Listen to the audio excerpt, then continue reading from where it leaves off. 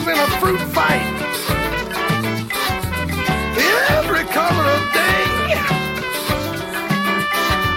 twirling around at night. I'm playing this music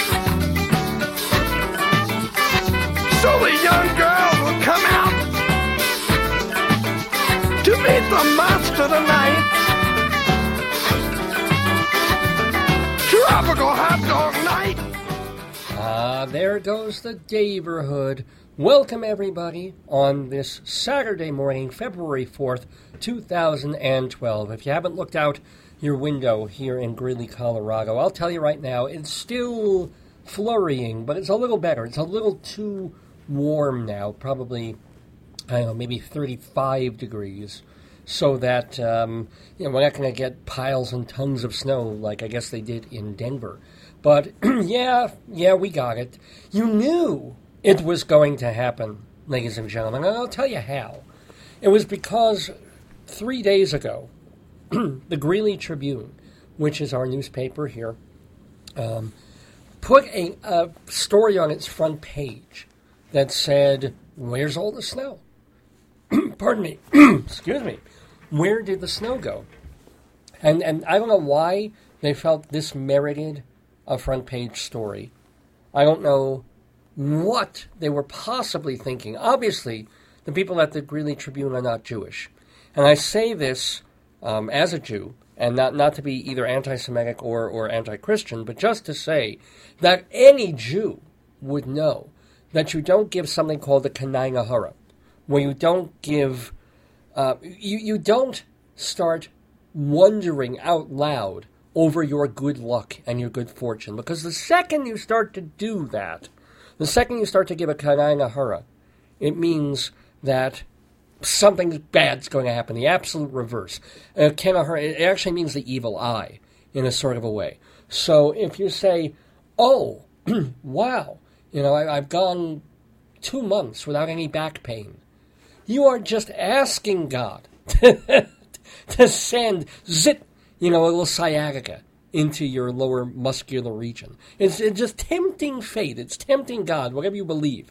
And so when the Greeley Tribune put on its front cover, hey, the low, and in the lower right-hand corner too, what do they call in the New York Times, the bottom quarter fold on the right, and it said, "Where's the snow? There's no snow. What kind of weird winter is this that we've gone weeks without any snow?"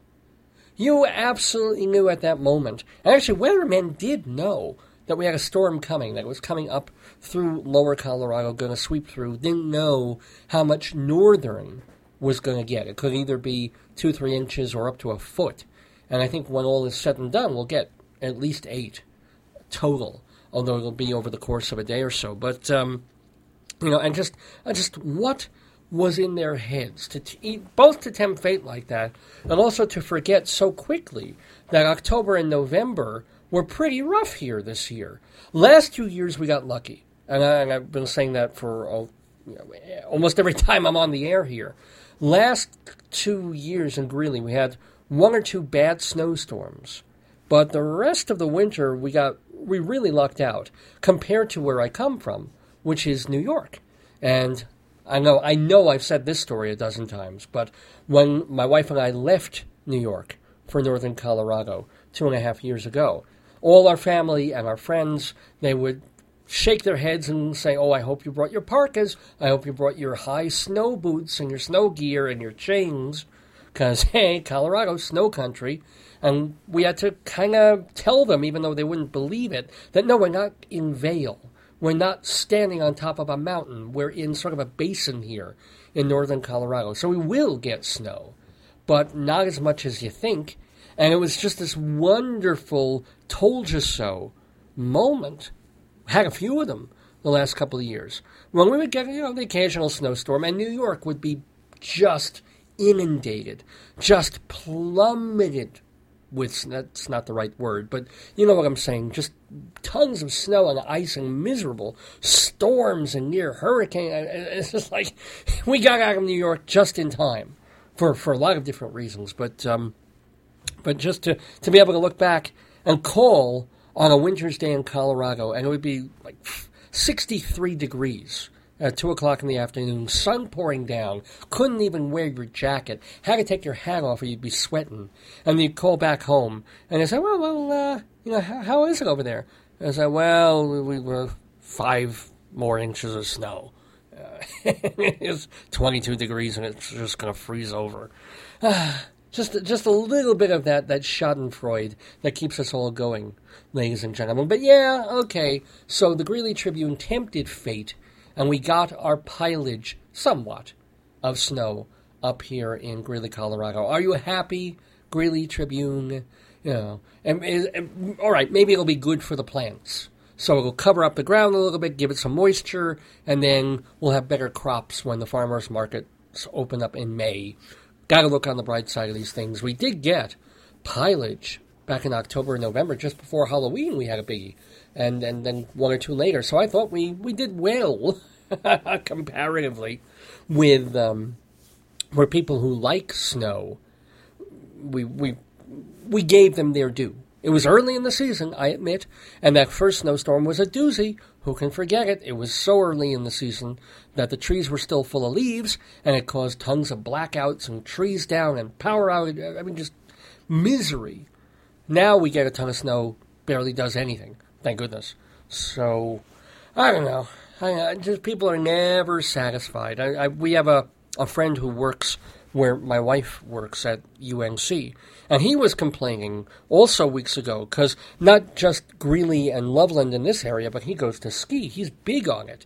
And he was going to spend his winter break in between classes going to the ski places. And he said there was nothing. They were manufacturing the powdered snow, and the snow that was down there wasn't good.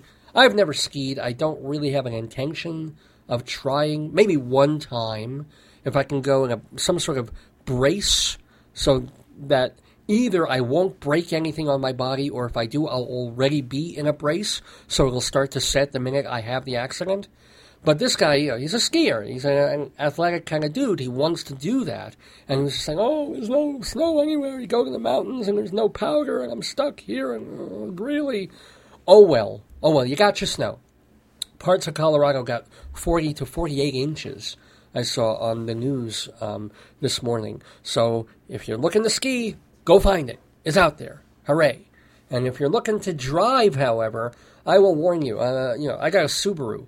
And one of the reasons we got the Subaru is we're living in Colorado, and we wanted all-wheel drive.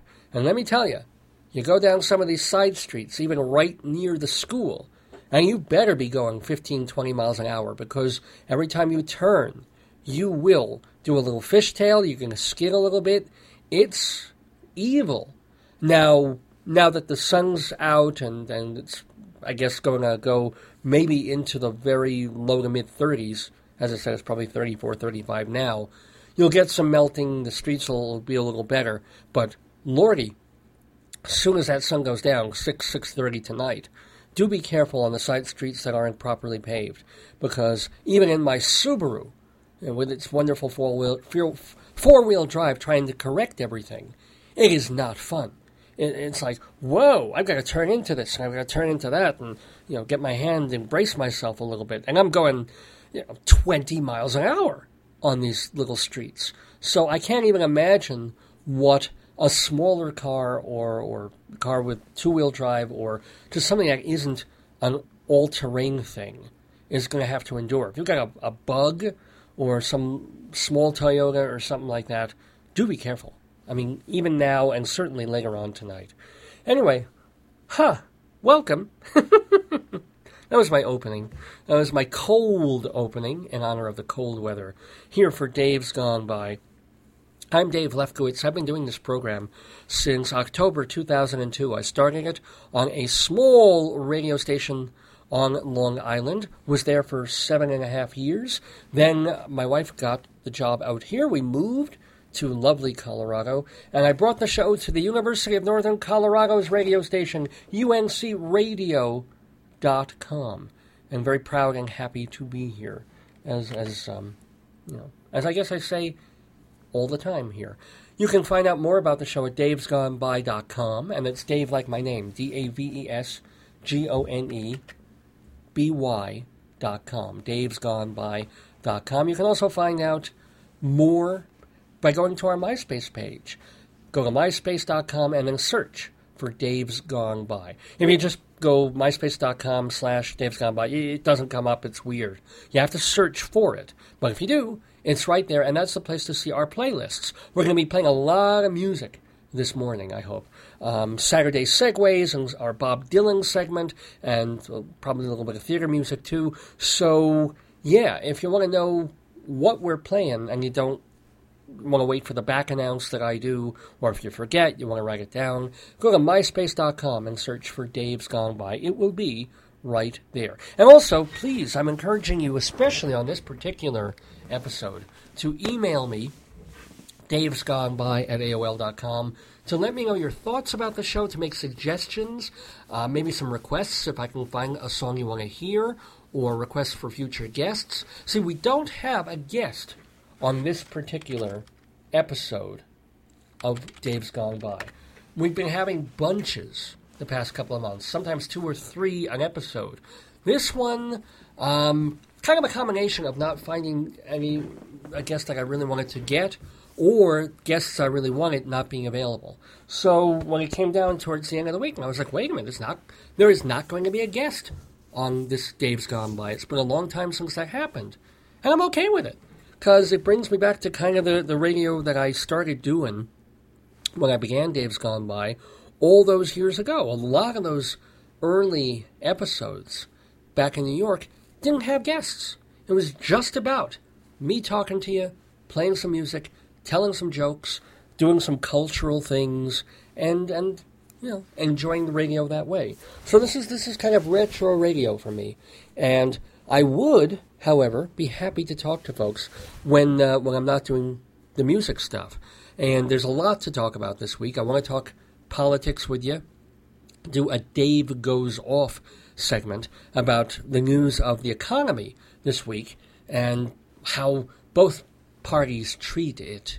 There's this stuff about Wall Street and whether we're having a bounce back as far as unemployment and the economy, and the way Democrats are pushing that and Republicans are responding to what one essentially imagines is good news. We'll talk about that, and if you want to share, take the phone number down. 970-351-1256 is the phone number at UNC Radio. 970-351-1256. We'll also be talking, if there's time, about the whole controversy between the Susan G. Komen Foundation and Planned Parenthood and all the nonsense that went on back and forth over there this week. I'll be going off on that for sure. Also, we might have time to talk about the Facebook IPO, if people are interested in that. And, well, I'm a New York Jet fan, but now that I'm an expatriate New Yorker, I can't deny that there's a certain satisfaction of seeing my old team, the New York Giants, except I was a Jet fan, but okay, my old home's team, the Giants, popping into the Super Bowl tomorrow early evening. So all of that, lots of fun stuff to talk about on Dave's Gone By. But before I get to any of that, let's get into a musical segue. It is, as we've seen, a snowy day. And a reminder, thanks to not only the Greeley Tribune, but Punxsutawney Phil, who came out, saw his shadow a couple of days ago. Yes, we do have 6 more weeks of winter.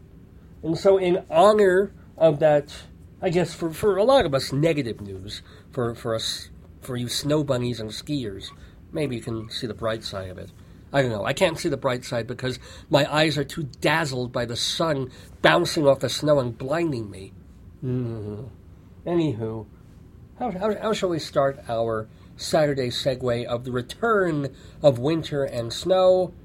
How about some Neil Young?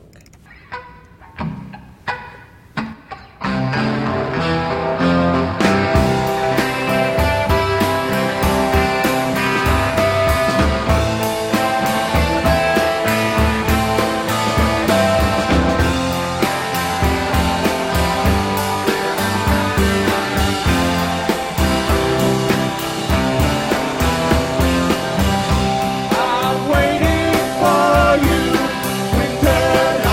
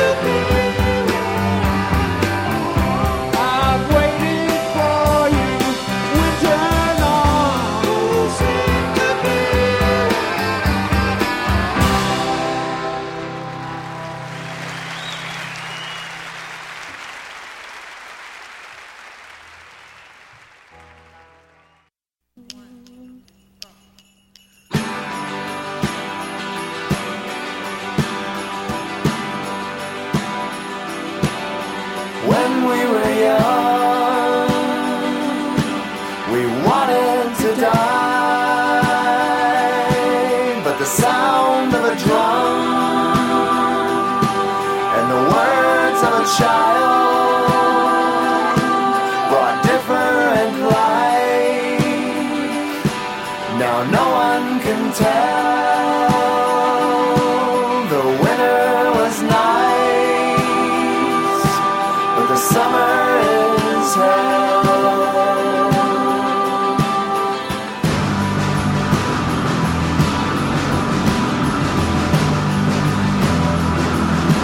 The ground was so hard, the nights were so long, but we suffered the dark, and we wrote all those songs. Still I was a fool, I covered my ears. No, I would not face the last snowstorm of the year.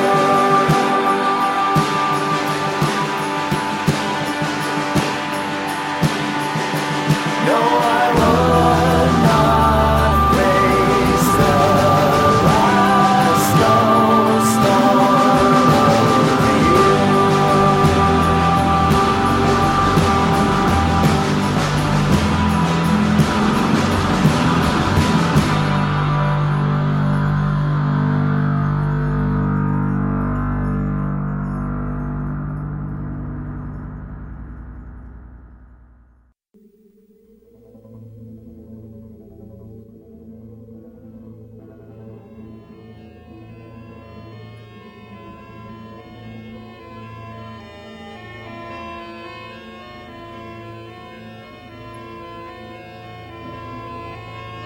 Came your way, and when he had to go,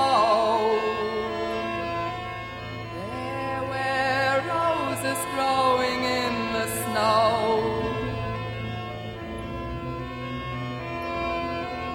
Silently you go through the shadow of your soul, and you know that it was like this before. He had to go.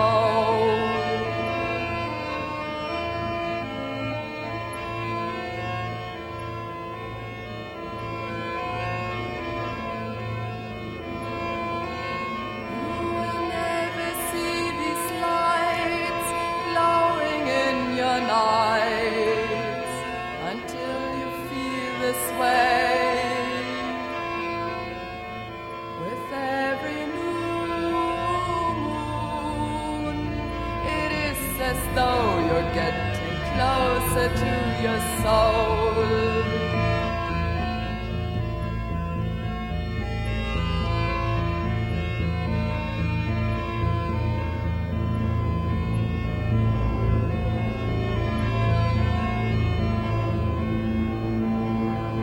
And when you go alone and with no fear, then you will know that it was like this before. He had to go.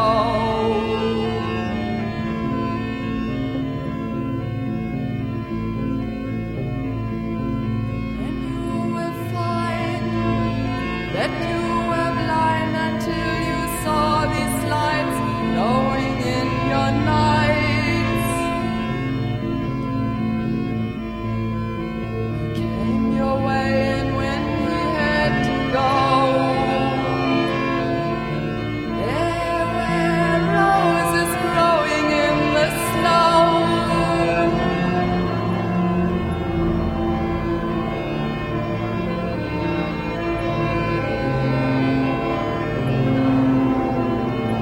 Silently you go through the shadow of your soul, and you know that it was like this before. He had to go.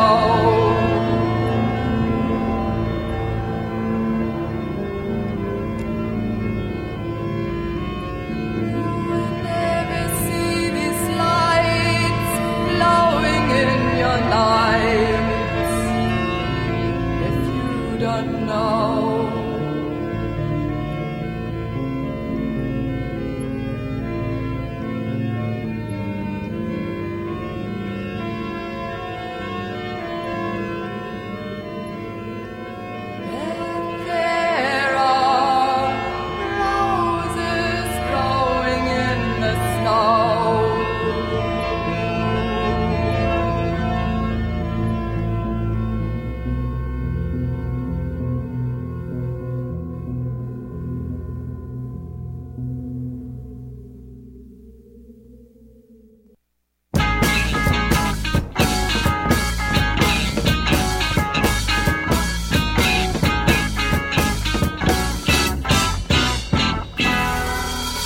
black paper between a mirror breaks my heart.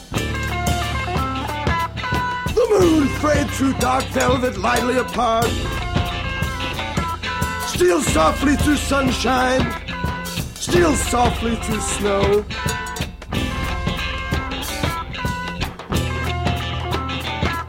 The wild goose flies from winter, breaks my heart that I can't go. Energy flies through a field, and the sun softly melts a nothing wheel.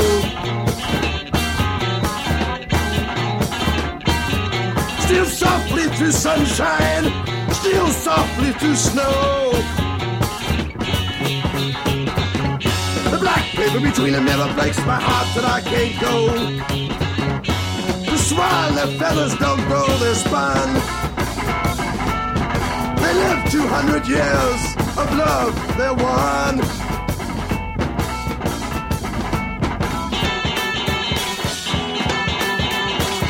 Breaks my heart to see them cross the sun.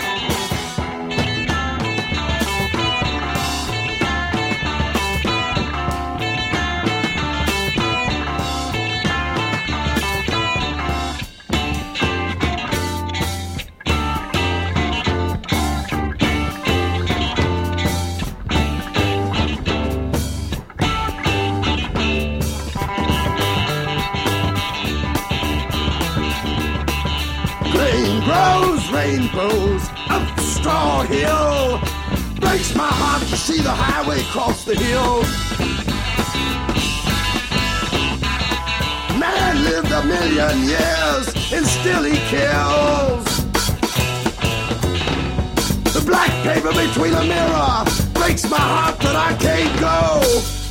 Steals softly through sunshine, steals softly through snow.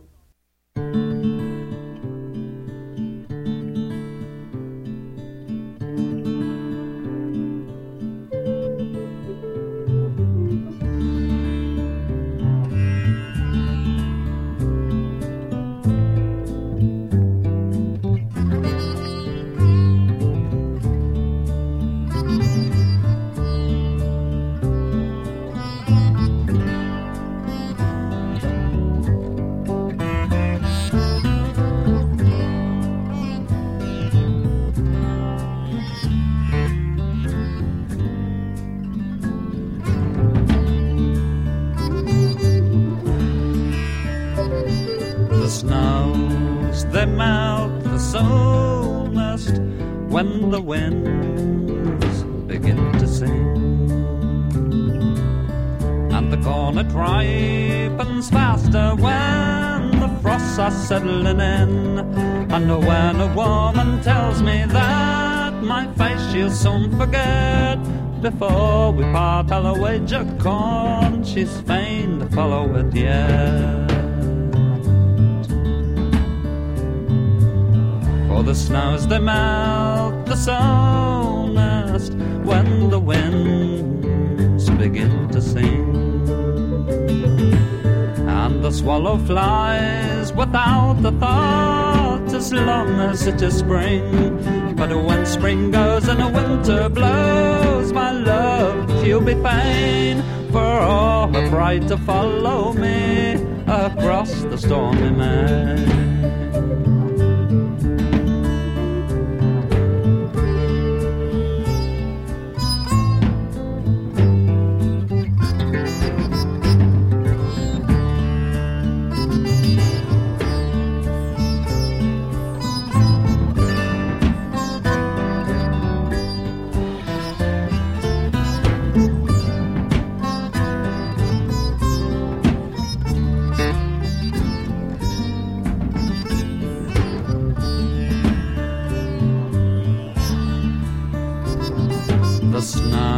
They melt the soonest when the winds begin to sing, and the bee that flew when summer's shone in winter cannot sting. And I've seen a woman's anger melt between the night and morn, so it's surely not a harder thing to melt a woman's scorn. So So don't you bid me farewell now, no farewell I'll receive. But you must lie with me, my lass, then kiss and take your leave.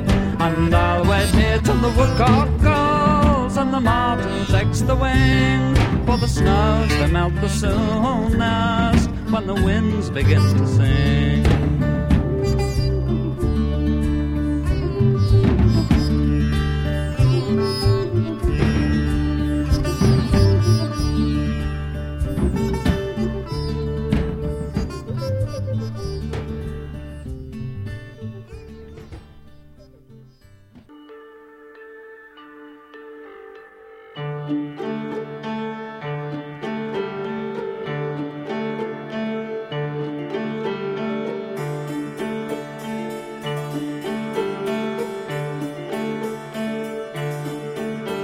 Smoking my 600th last cigarette out of the studio skylight,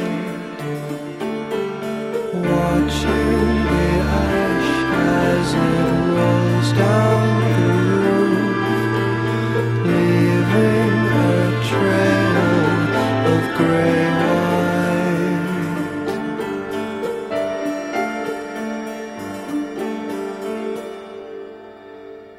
All through its short life, it gives of itself, giving and giving, and slowly diminishing until there isn't a crumb of it left.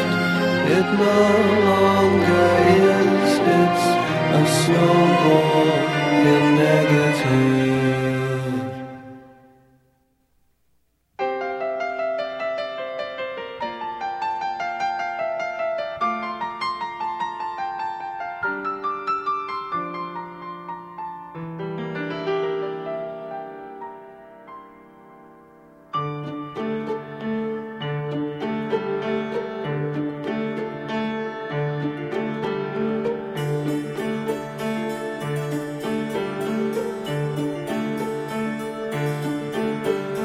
Wandering home along Marlborough Road, I realize in amazement that I have been for how long I don't know, avoiding the cracks in the pavement.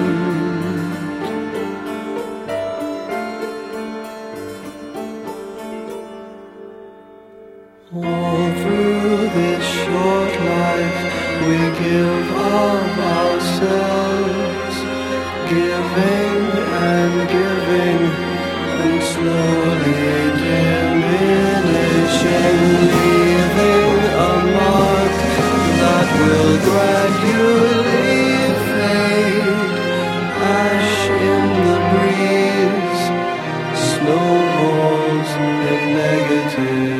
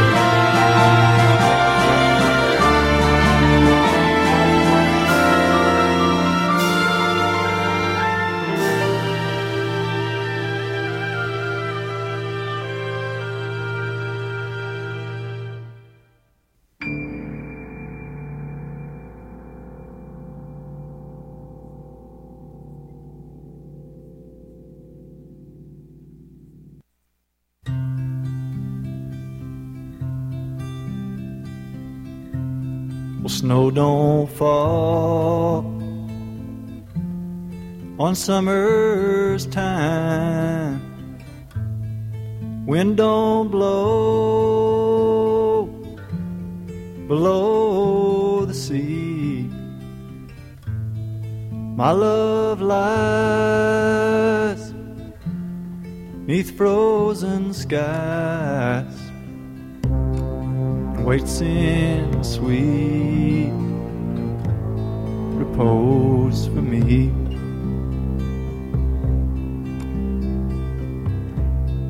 Well, her eyes did laugh and her lips did sing, and her legs did roll my soul to bring, and her hair did curl and her thoughts unfurl like birds upon the wings of spring.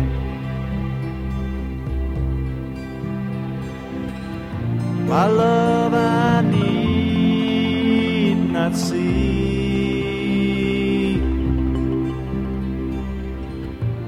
to know she cast her glance at me.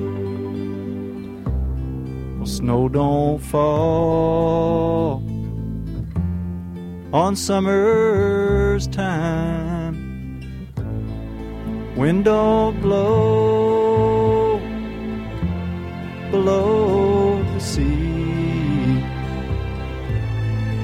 My love lies 'neath frozen skies and waits in sweet repose for me.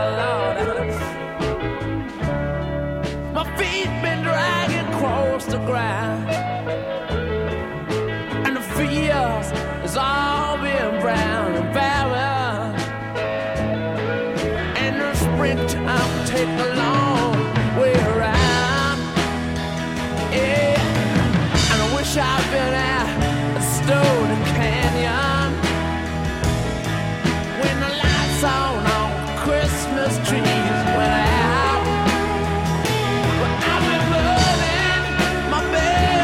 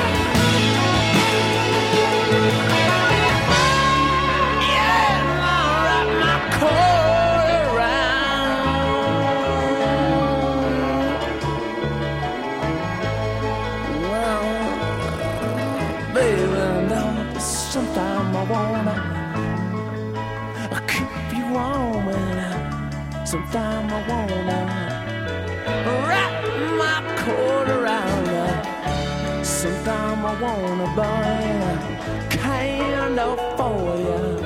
Sometimes I wanna wrap my coat around your Lord.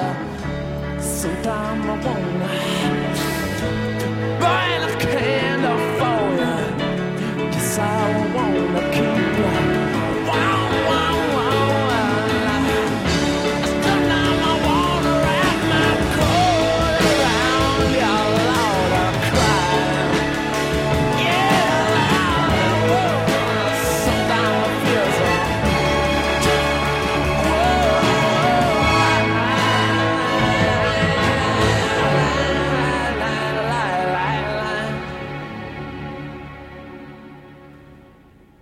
Rolling Stones there from Goat's Head Soup.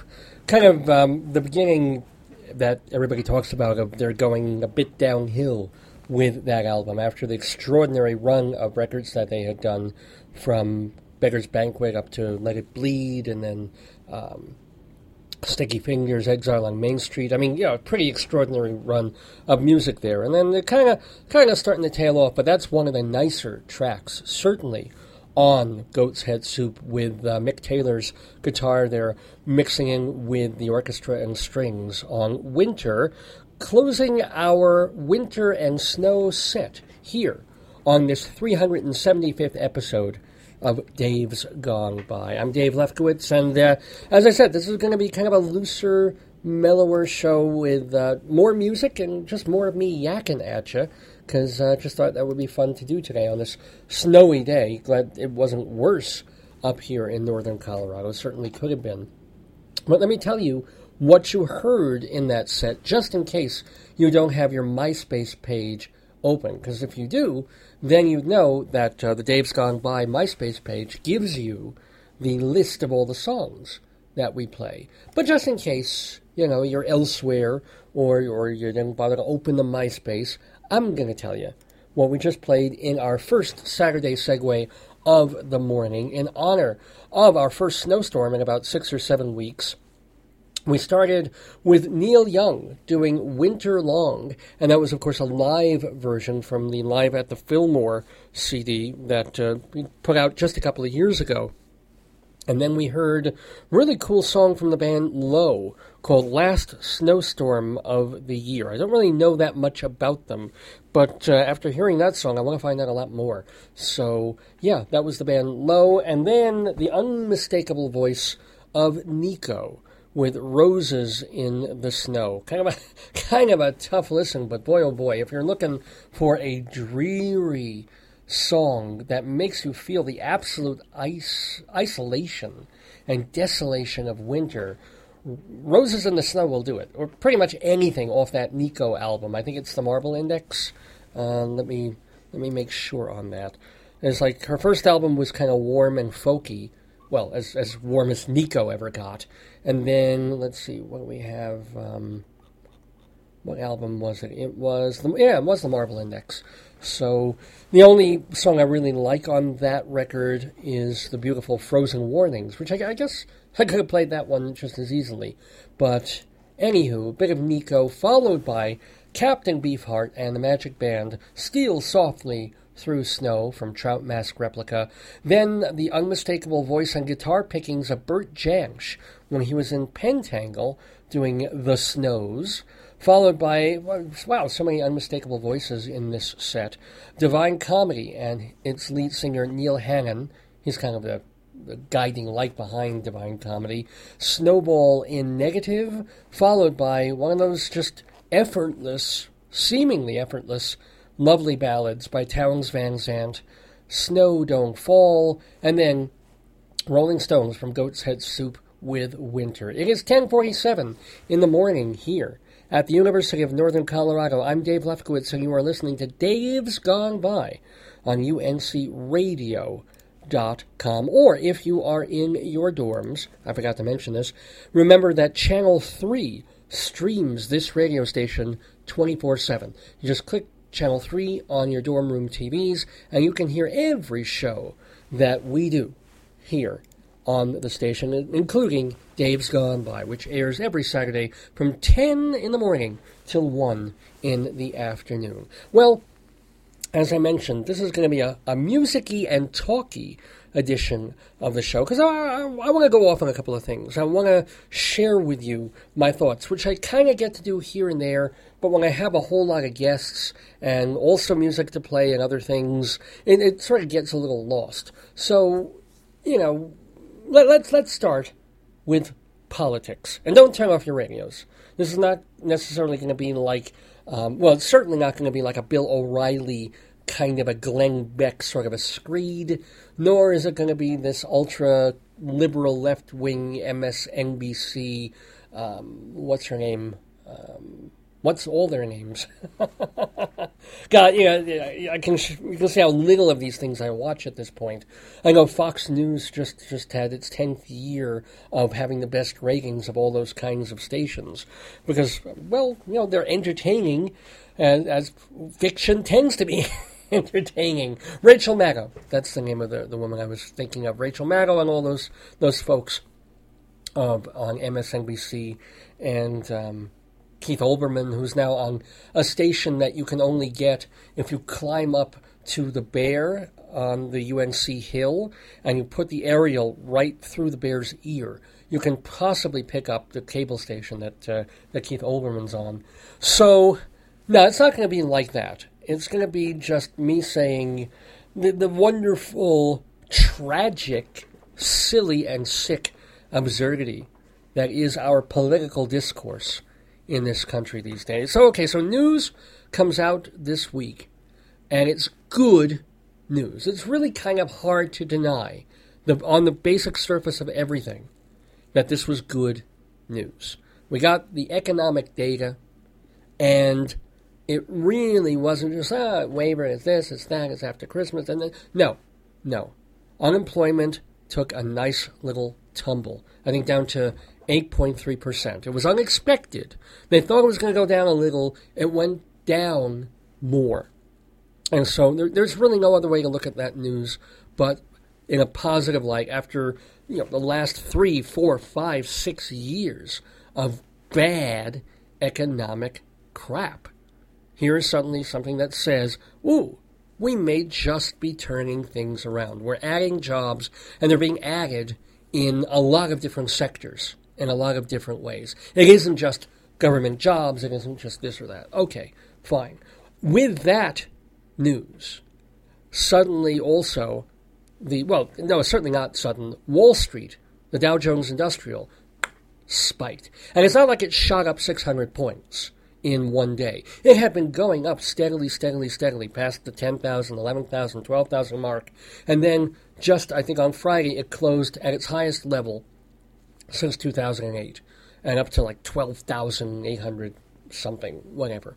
Sorry about all the whatevers. I don't have the story in front of me. I'm just taking some of the basic facts from my memory so I can talk about them. And by the way, if you want to chat about them with me, whether you agree or disagree or you just want to shoot the breeze, remember that the phone number here at UNC Radio is area code 970-351-1256. You don't have to be in Colorado. I know a lot of my listeners are on Long Island and New York still.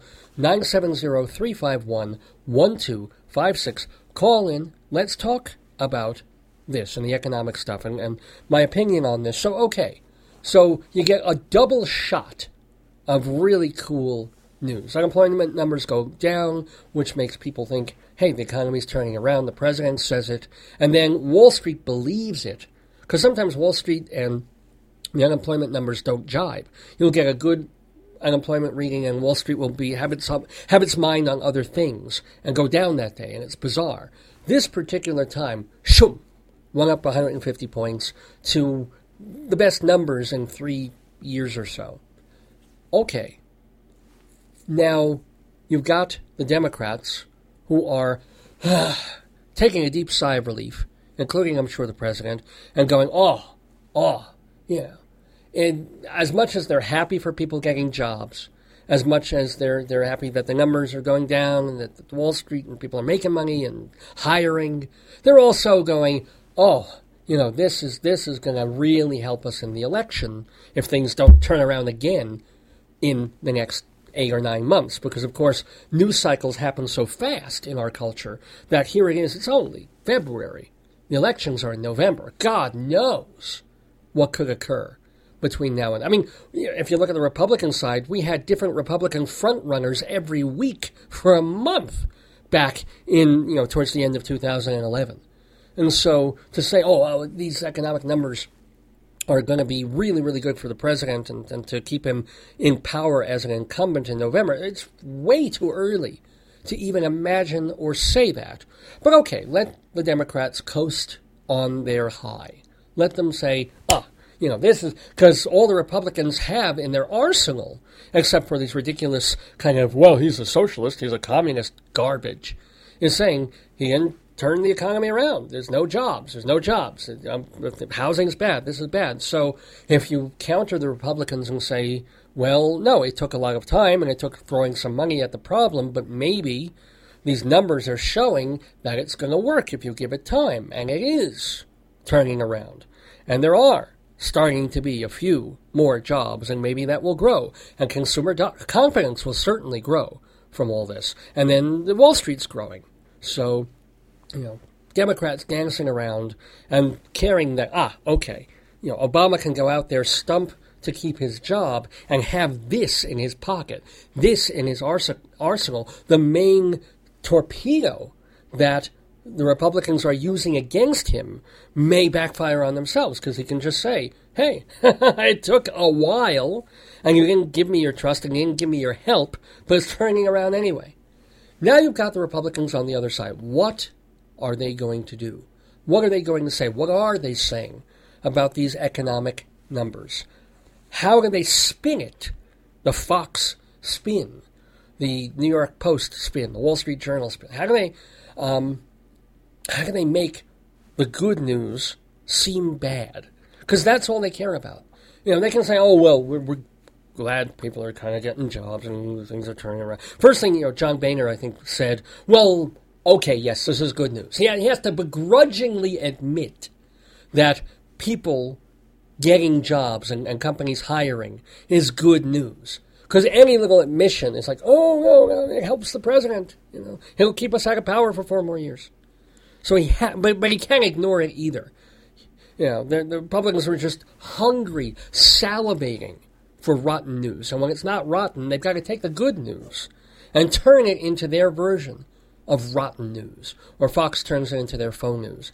And so they will say some legitimate things. And they'll say, okay, sure, the numbers are better than expected. God forbid they'll say good. But they weren't what we expected. They're higher than what had been anticipated. Okay, that's a positive sign, maybe. But let's not forget that it doesn't count all those people, tens of thousands of people, who aren't in the job market anymore because there were no jobs to be had. They stopped looking. And when you stop looking, you're not actually counted among the unemployment rolls. And I read a story somewhere on the net where we actually should expect kind of a little spike again in unemployment from this. And it's only because people who gave up, who stopped being in the job market, will start going, things are turning around. I better start sending out resumes again and trying to get hired and what have you. And so you'll have this influx of people looking again, and that will, of course, make unemployment rise because there aren't that many jobs for them. But at least for now, the Republicans, all they can say, and this is what they are saying, is, it's statistics. You're lying with numbers. Anybody can lie with numbers. Now, my wife is a gerontologist and something of a statistician, too, and she'll be the first to agree with that. You can make numbers do the dance that you want to play. You pick up the flute, and however you run those numbers on the computer, they'll crunch out to sort of support your thesis.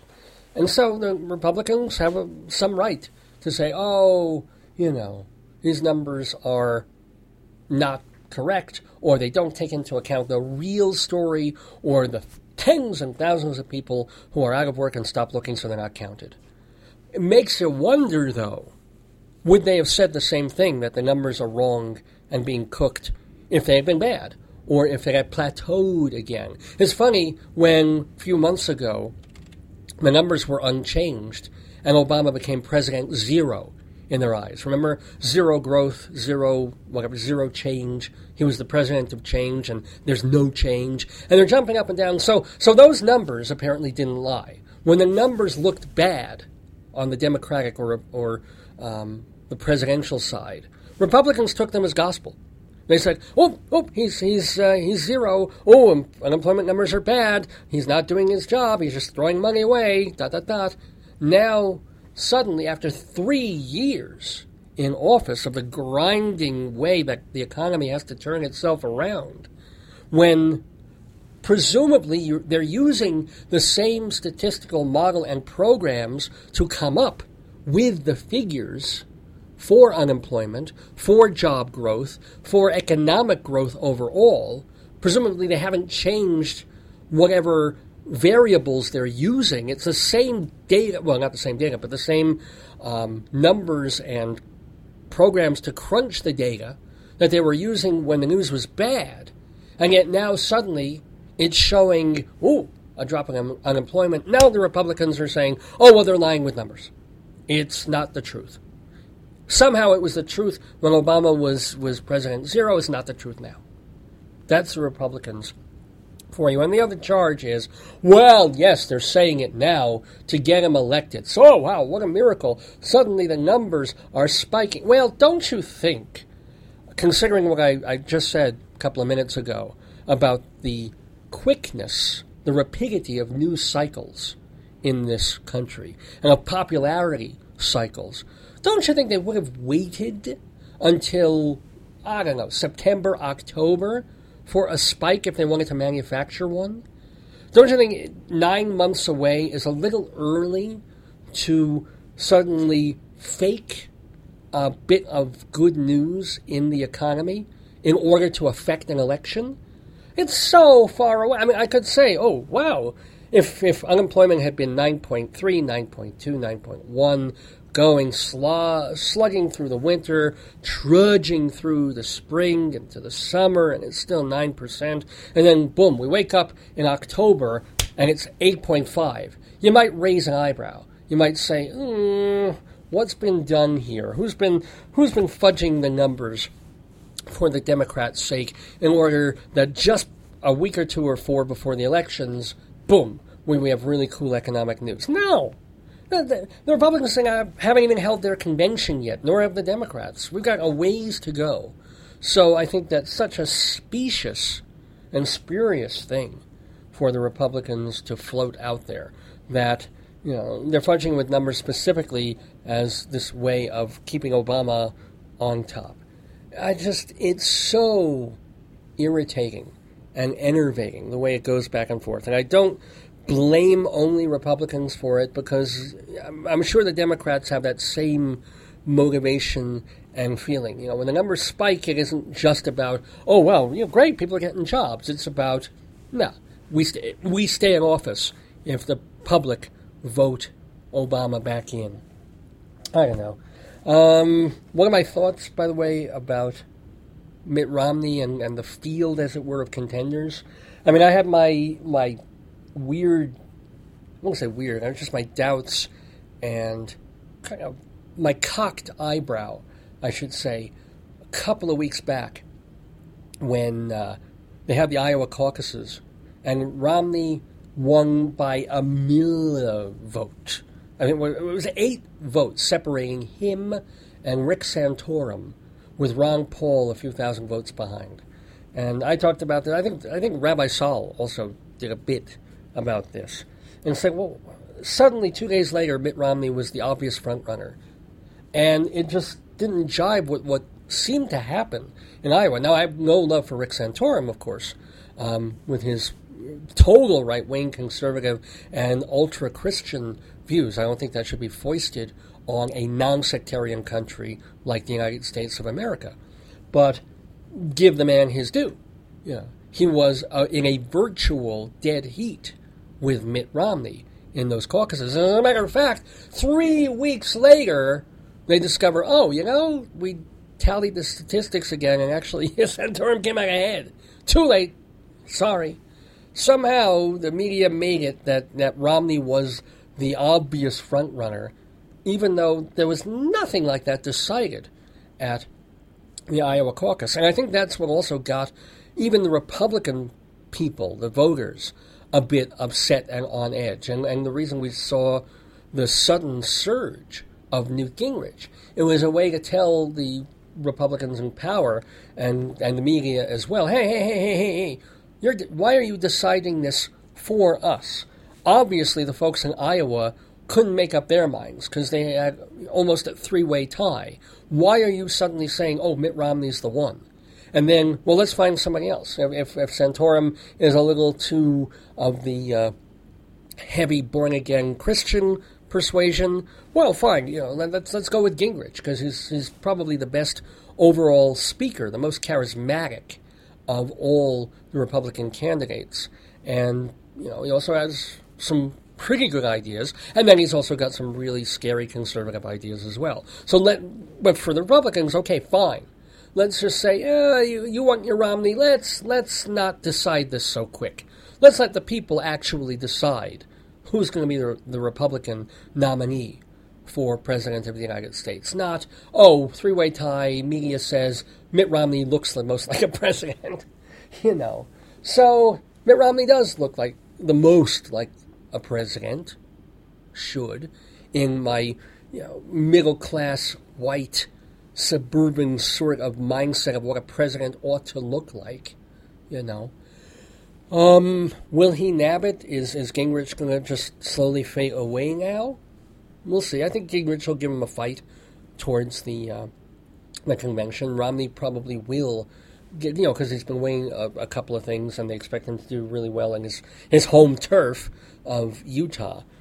We'll see. And I guess that's a good thing, because Democrats are just not going to vote for Romney, especially, as I said, if the economy does stay on a fairly even course to turn around. Even if it doesn't do this marvelous bump like we just got, even if it kind of plateaus and, sort of, we almost got a little bit of false hope there rather than real hope.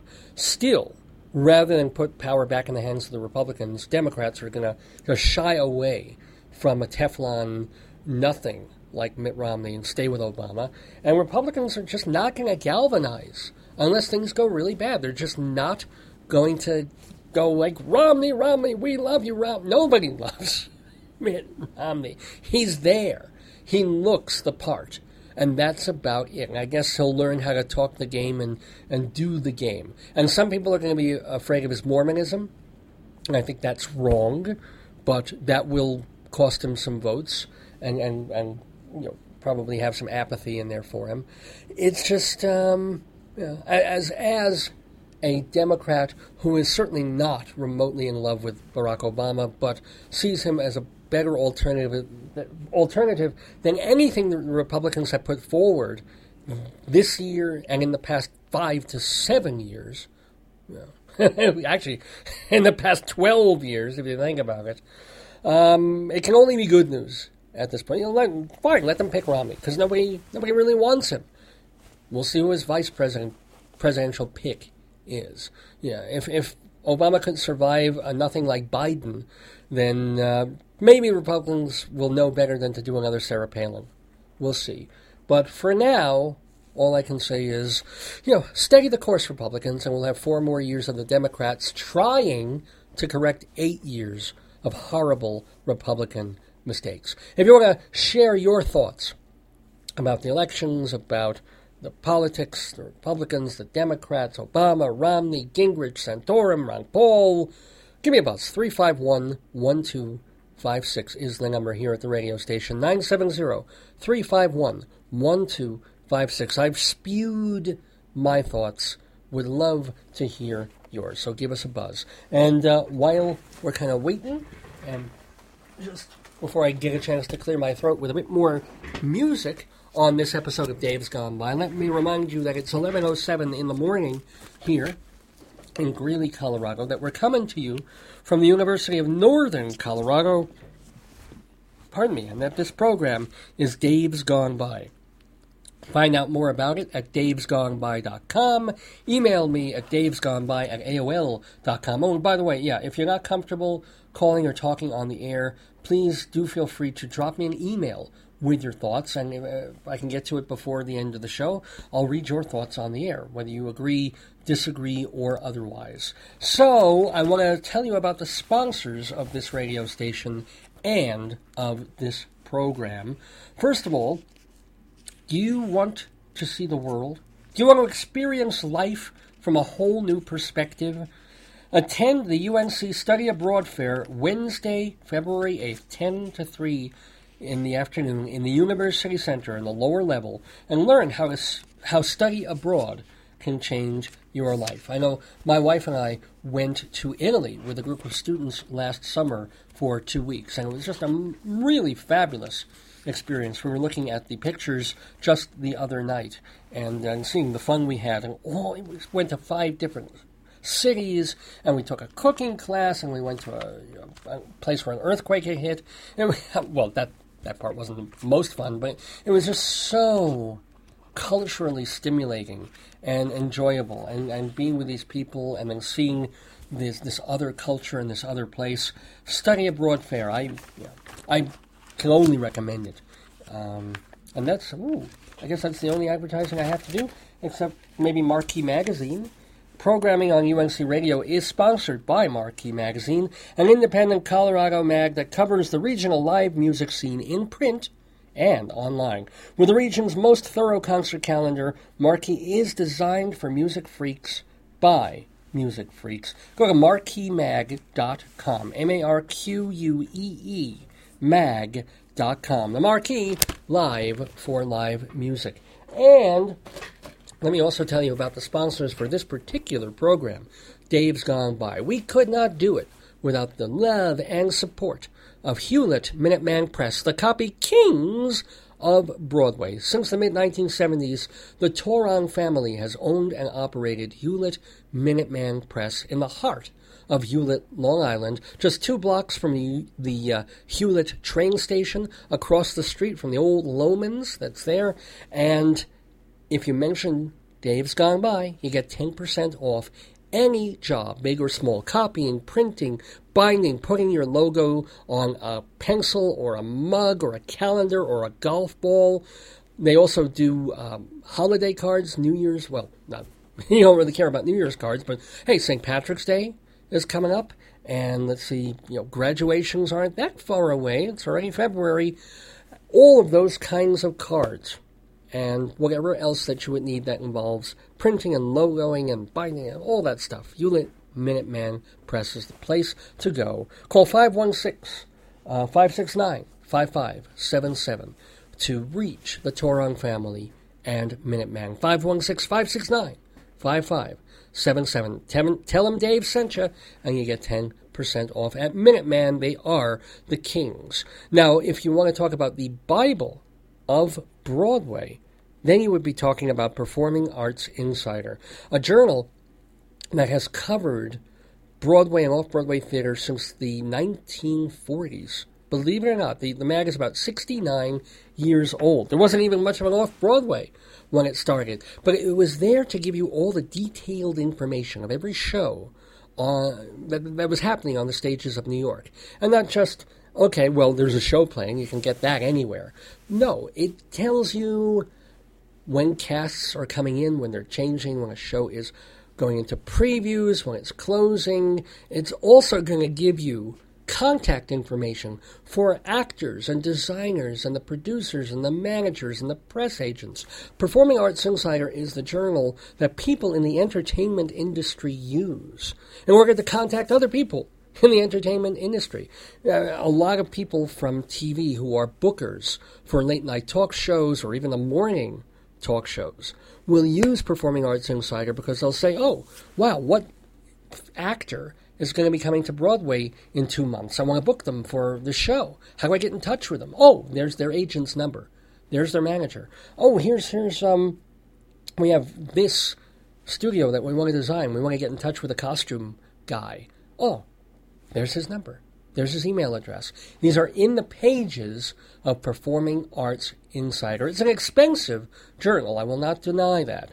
But the people who have it keep it for years because they value it. It is the Bible of Broadway. So to find out more, go to performingartsinsider.com. performingartsinsider.com. And remember, it has a website, but you have to get the hard copy journal. That's where the information is. And you know what? People still like to read the old-fashioned way. They like to read a magazine, a journal, on the train, at the coffee table, in the armchair, having it open on the desk to flip through it. Not everything is just point and click. Most is, nowadays. Most.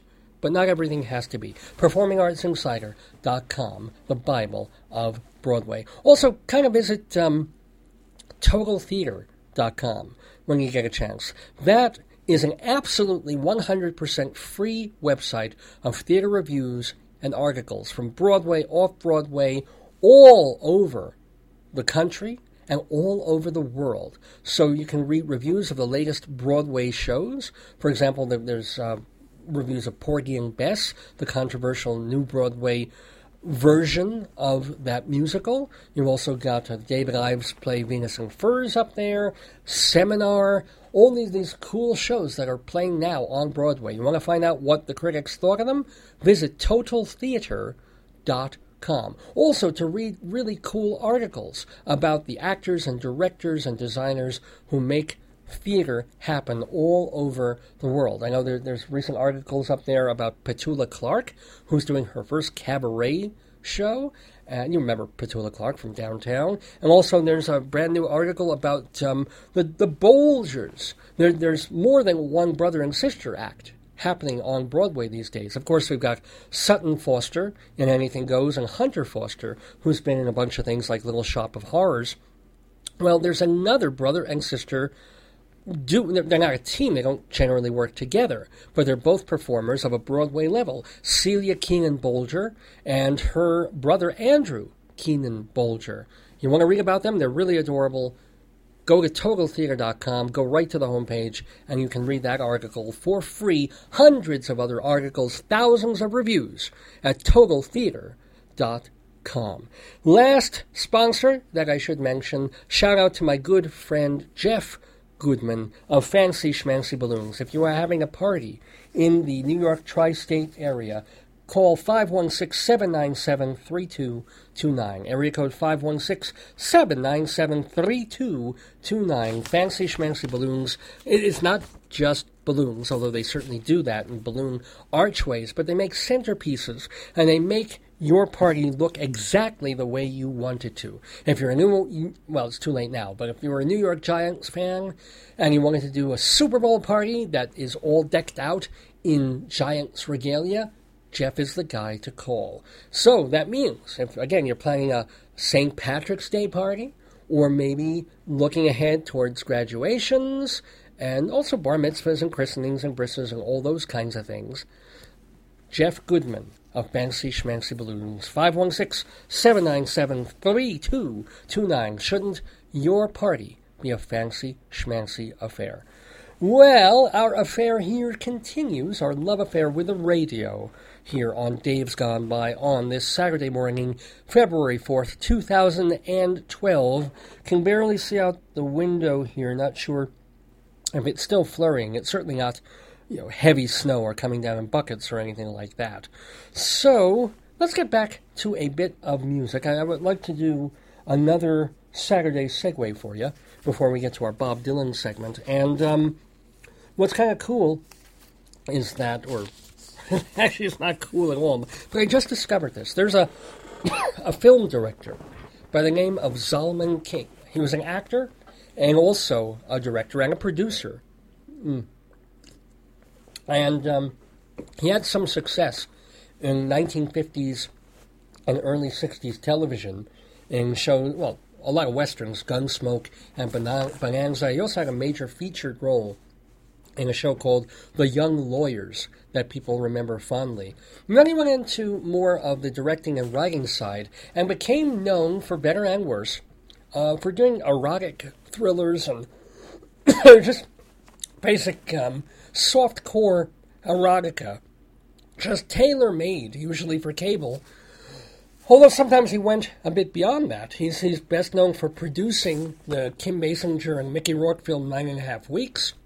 He also ended up writing and directing Wild Orchid, the Mickey Rourke and Jacqueline Bisset film. He was also very involved in the cable show Red Shoe Diaries. So basically, he's telling kind of simple stories in an erotic fashion with some nudity and, enjoyable cable entertainment or home video rental kind of entertainment stuff. Well, alas, Zalman King died yesterday after a 6-year battle with cancer. And one thing that I did not know about him was that Zalman King was not his real full name. And I assume, if he kept the name Zalman, nobody was going to make any mistakes about his heritage. And yet, who knew that his real full name was Zalman King Lefkowitz with a V? Now, I spell mine with a W, just, one of those things that I guess happened at Ellis Island. But it's kind of a shock to me to read the obituary on this fellow and go, whoa, Zalman King Lefkowitz. I had no idea.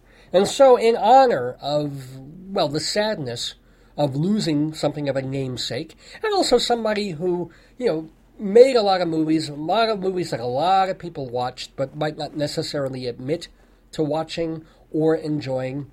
It's been a long time since I saw 9.5 Weeks, and I remember it being really, really panned by the critics, and my thinking it was kind of interesting. Not as sexy or erotic as people were saying or hoping that it was, but at the same time, a lot more to it, and more going on in it than all the critics and the naysayers were giving it credit for. Whereas, of course, he did a lot of lighter stuff for Red Shoe Diaries and things like that. That were just, fodder to get people horny. Okay, fine, and that's what it's for. That's what it did. More power to him for having the courage to step into Hollywood and find that niche and do it. And if people have a problem with that or they're prudes, too bad for them. So let's have a King tribute to the late Zalman King Lefkowitz with some songs that involve the word king. Let's begin with some Beatles. And this is from, of course, there it is, Abbey Road, and the beautiful harmonies of Sun King.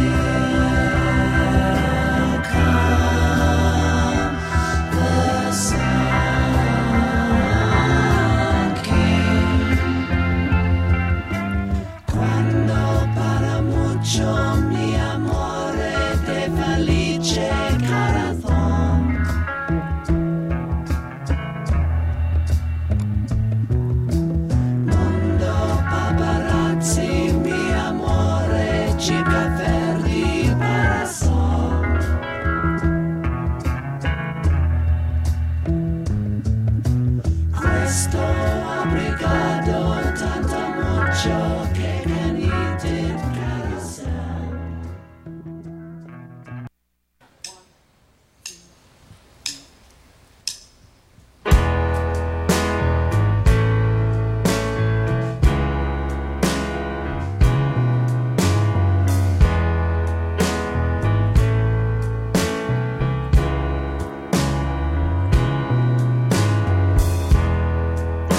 The king of the jailhouse and the queen of the road think sharing the burden will lighten the load.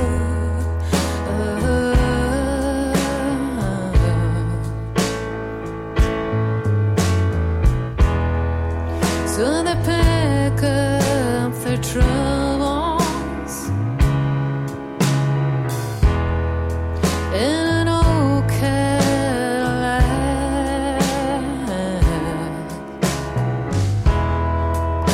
That's her in the mirror, asleep in the back.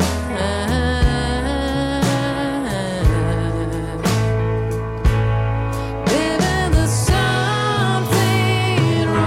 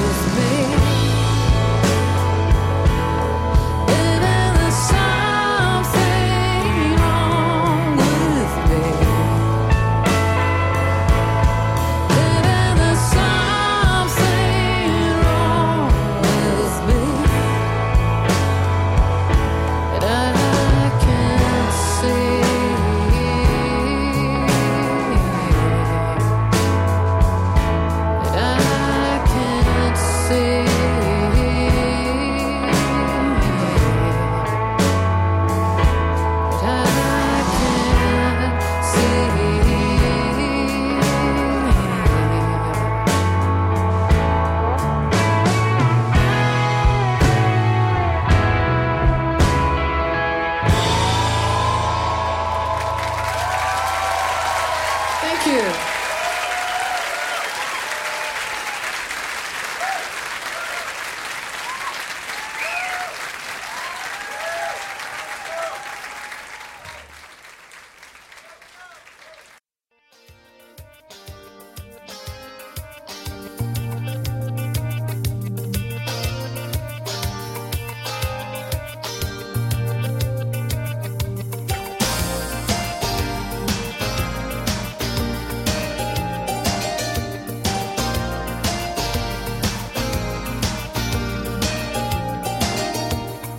Everyone's creeping up to the muddy god,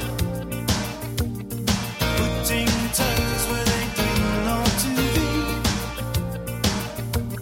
on stepping stones of human hearts and souls, into the land of nothing for free. Well, the way that we live is untaken, no giving. There's nothing to believe in. The loudest mouth will hail the newfound way to be king for a day.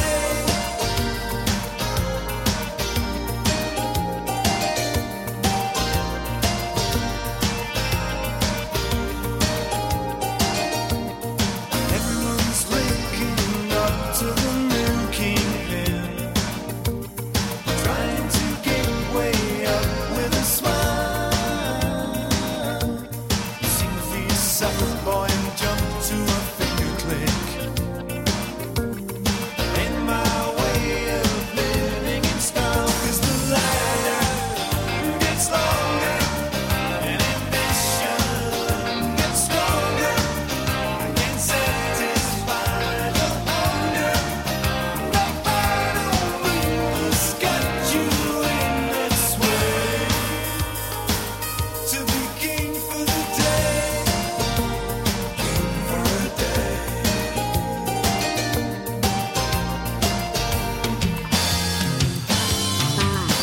You're only here once, so you're gonna get it right. No time to fuss and fight. 'Cause life don't mean much if measured out with someone else's time. It's the way that we live is untaken, no giving. There's not much to believe in. The loudest mouth will hail the newfound way to be king for a day. King for a day. You've got to be the king. King for a day. To be the top dog. King for a day. To be king for a day. King for a day. It's king for a day. It's sway.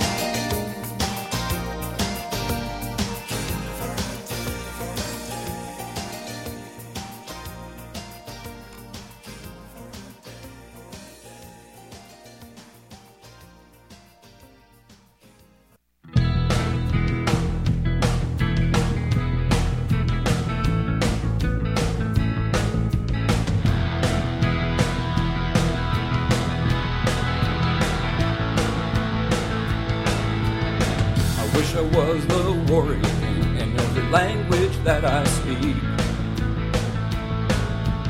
Lord, over all that I survey and all that I see I keep. Power omnipresent, undiminished, uncontrolled. With a massive violent fury at the center of my soul.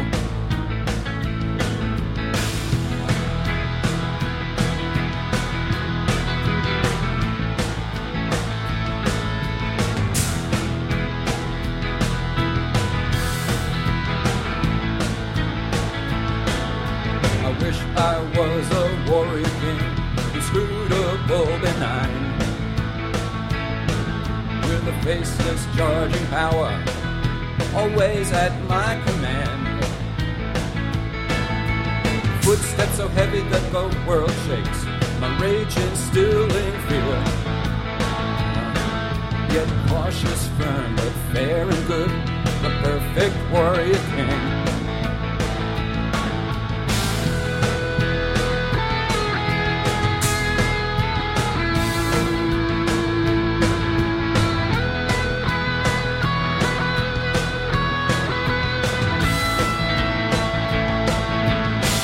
I installed angels in every subject's house,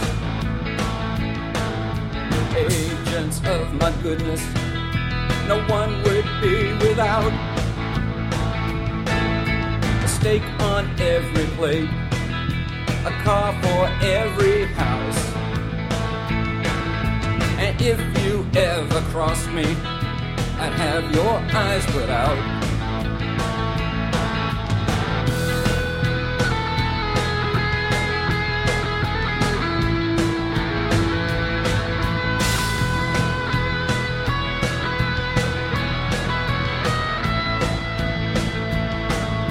You don't exist without me. Without me, you don't exist. And if logic won't convince you, then there's always this. I'm bigger, smarter, stronger, tough. You're sensitive and kind. And though I could crush you like a bug, it would never cross my mind. It wouldn't cross my mind to break your neck or rip out your vicious tongue. It wouldn't cross my mind to snap your leg like a twig or squash you like some slug. You are a violent messenger and I'm not above your taunts. And if you hit me, you know I'll kill you because I'm the warrior king.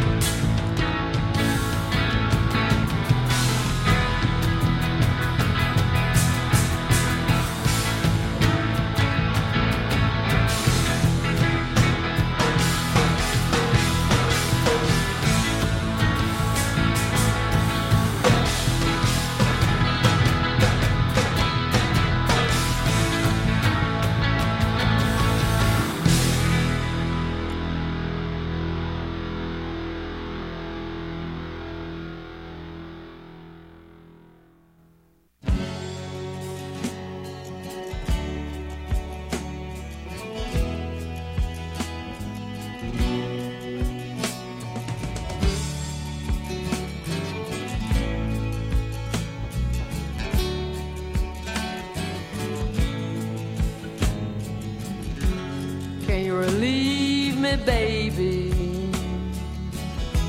take your heart from your sleeve and put it on the line. Put it right here beside mine. I can't seem to read you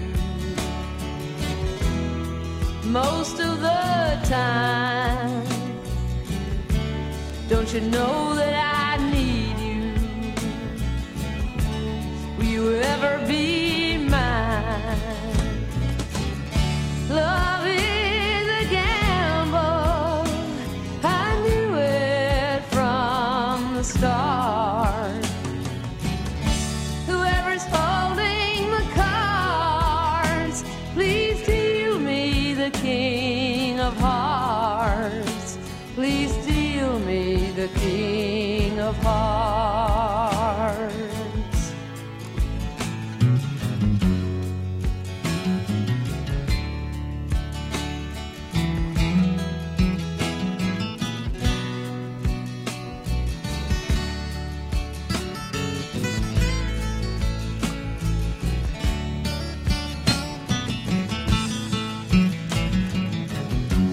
And if you came to my my door, and you ask me for more, I'd lay down beside you, I'd never deny you. And if I had lots of silver, I'd give some to you. And if I had lots of gold, I'd make a rich man of you. Every time I see you, I wanna fall in love again. I would like to free you, but you won't even let me in. You won't even let me in. Can you relieve me, baby? Take your heart from your sleeve and put it on the line. Put it right here beside mine. I can't seem to reach you most of the time. Don't you know that I need you? Will you ever be mine? Love is a gamble, I knew it from the start. Whoever's holding the cards, please deal me the king of hearts. Please deal me the king of hearts.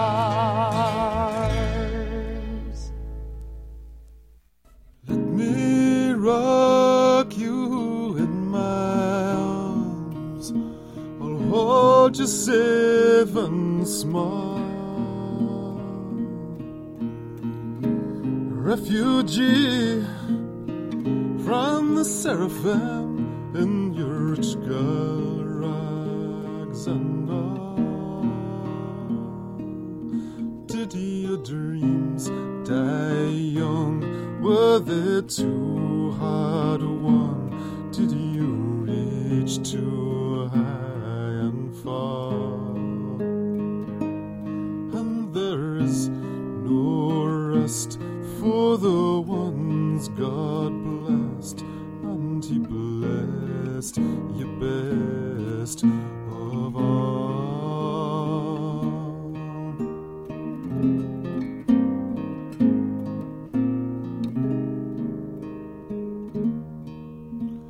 Your eyes seem from a different face. They've seen that much that soon. Your cheek too cold, too pale to shine, like an old and waning moon. And there is no peace, no true release, no secret place to crawl.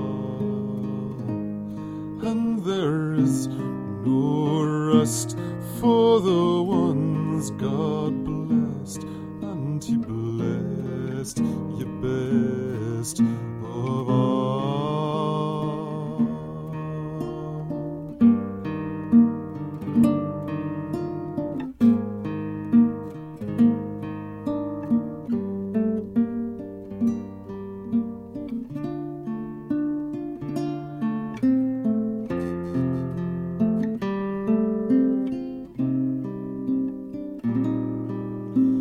Tears unshed could heal your heart, if words unsaid could sway,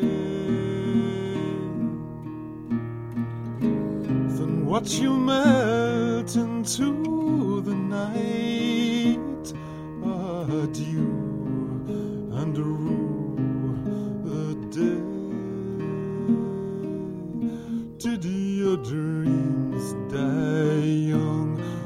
there too hard one? Did you reach too high and far?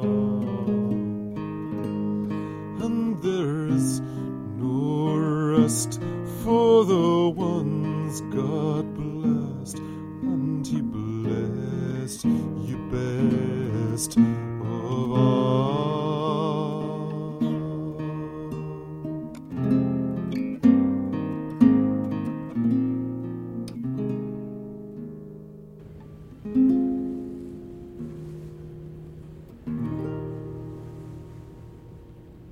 From the Mirror Blue collection, bit of Richard Thompson there doing King of Bohemia. Kind of a sad but pretty song from Richard Thompson, capping our second Saturday segue of the morning here on Dave's Gone By. That particular set using the word king as its theme in honor, in memory of the late actor and director and producer Zalman King, formerly known, or known at birth, as Zalman King Lefkowitz. And perhaps I should have said right off, there's no relation as far as I can possibly tell. There's a lot of Lefkowitzes in this world, thank goodness. And he spelled his also a little differently from mine. He was really, it was with a V. Lefkowitz was the birth name of Zalman King there. But, hey, who knows how close or distant cousins we might have been 120 years ago, family-wise, somewhere in Poland or Russia when the borders kept changing and the names kept floating. So maybe he was a distant relative. Either way, I wanted to just honor that little bit of information that I just found out when reading his obituary, that his real last name was Lefkowitz, by giving him, well, it's not as if I could, there's a lot of songs with Lefkowitz in them, but there's a ton of songs with King in their titles, so that was a Saturday segue for the late Zalman King. We heard the Beatles doing Sun King from Abbey Road, Amy Mann with The King of the Jailhouse, XTC with King for a Day from the Oranges and Lemons collection, Lou Reed with Warrior King, kind of a dark, and very often Zalman King would explore the dark side of people and sexuality in his movies. Lucinda Williams doing a very sad song there called King of Hearts, and Richard Thompson with King of Bohemia. It is 11:46 in the morning in Greeley, Colorado, coming to you from the University of Northern Colorado. I'm Dave Lefkowitz. The program is Dave's Gone By. We've got little more than an hour to go. We have Rabbi Saul Solomon coming up with his rabbinical reflection for the week. He's going to tell some jokes. Yes, he's going to actually try to be intentionally funny this particular Saturday morning. We'll see how he fares.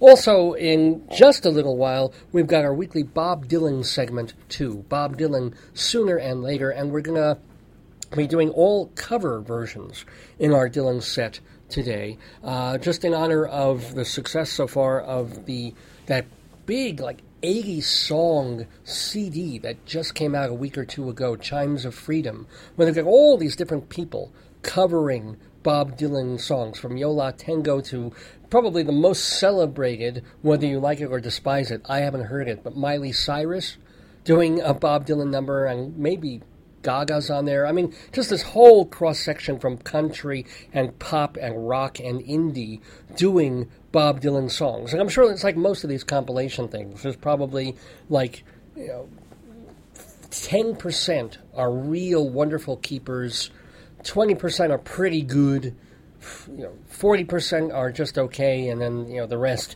you wonder why they even bother coming into the studio. I mean, that's just the way these things go. So I haven't heard it, I don't have that CD, but in commemoration of the fact that all these people are covering Dylan's music, I figure I'll play a bunch of Bob Dylan songs that are covered by other people over the past bunch of years. So stick around for that. That'll be about noon here on Dave's Gone By. But before that, we want to get to Inside Broadway. What's happening in and around the Broadway theater that I do love and that I still cover when I can get back into Manhattan. And Inside Broadway is, of course, brought to you by TotalTheater.com and Performing Arts Insider, the Bible of Broadway. Well, the big story on Broadway this week, especially thanks to the New York Post and my good friend Michael Riegel, who dug it up, or either it was leaked to him or he found it, or whatever he did, he's just got the magic to find these things. And there's this huge feud involving the play that won the Pulitzer Prize last year. It's called Clybourne Park by Bruce Norris. And it's all about this Chicago neighborhood, and a couple of decades go by, and the change in the neighborhood and how it's affecting black and white families there. And it's a comedy. I had not realized that. It's supposed to be really, really good. So it had staging off-Broadway about 2 years ago, and by the time anybody knew it was there and realized that it was something to see, it was already closing.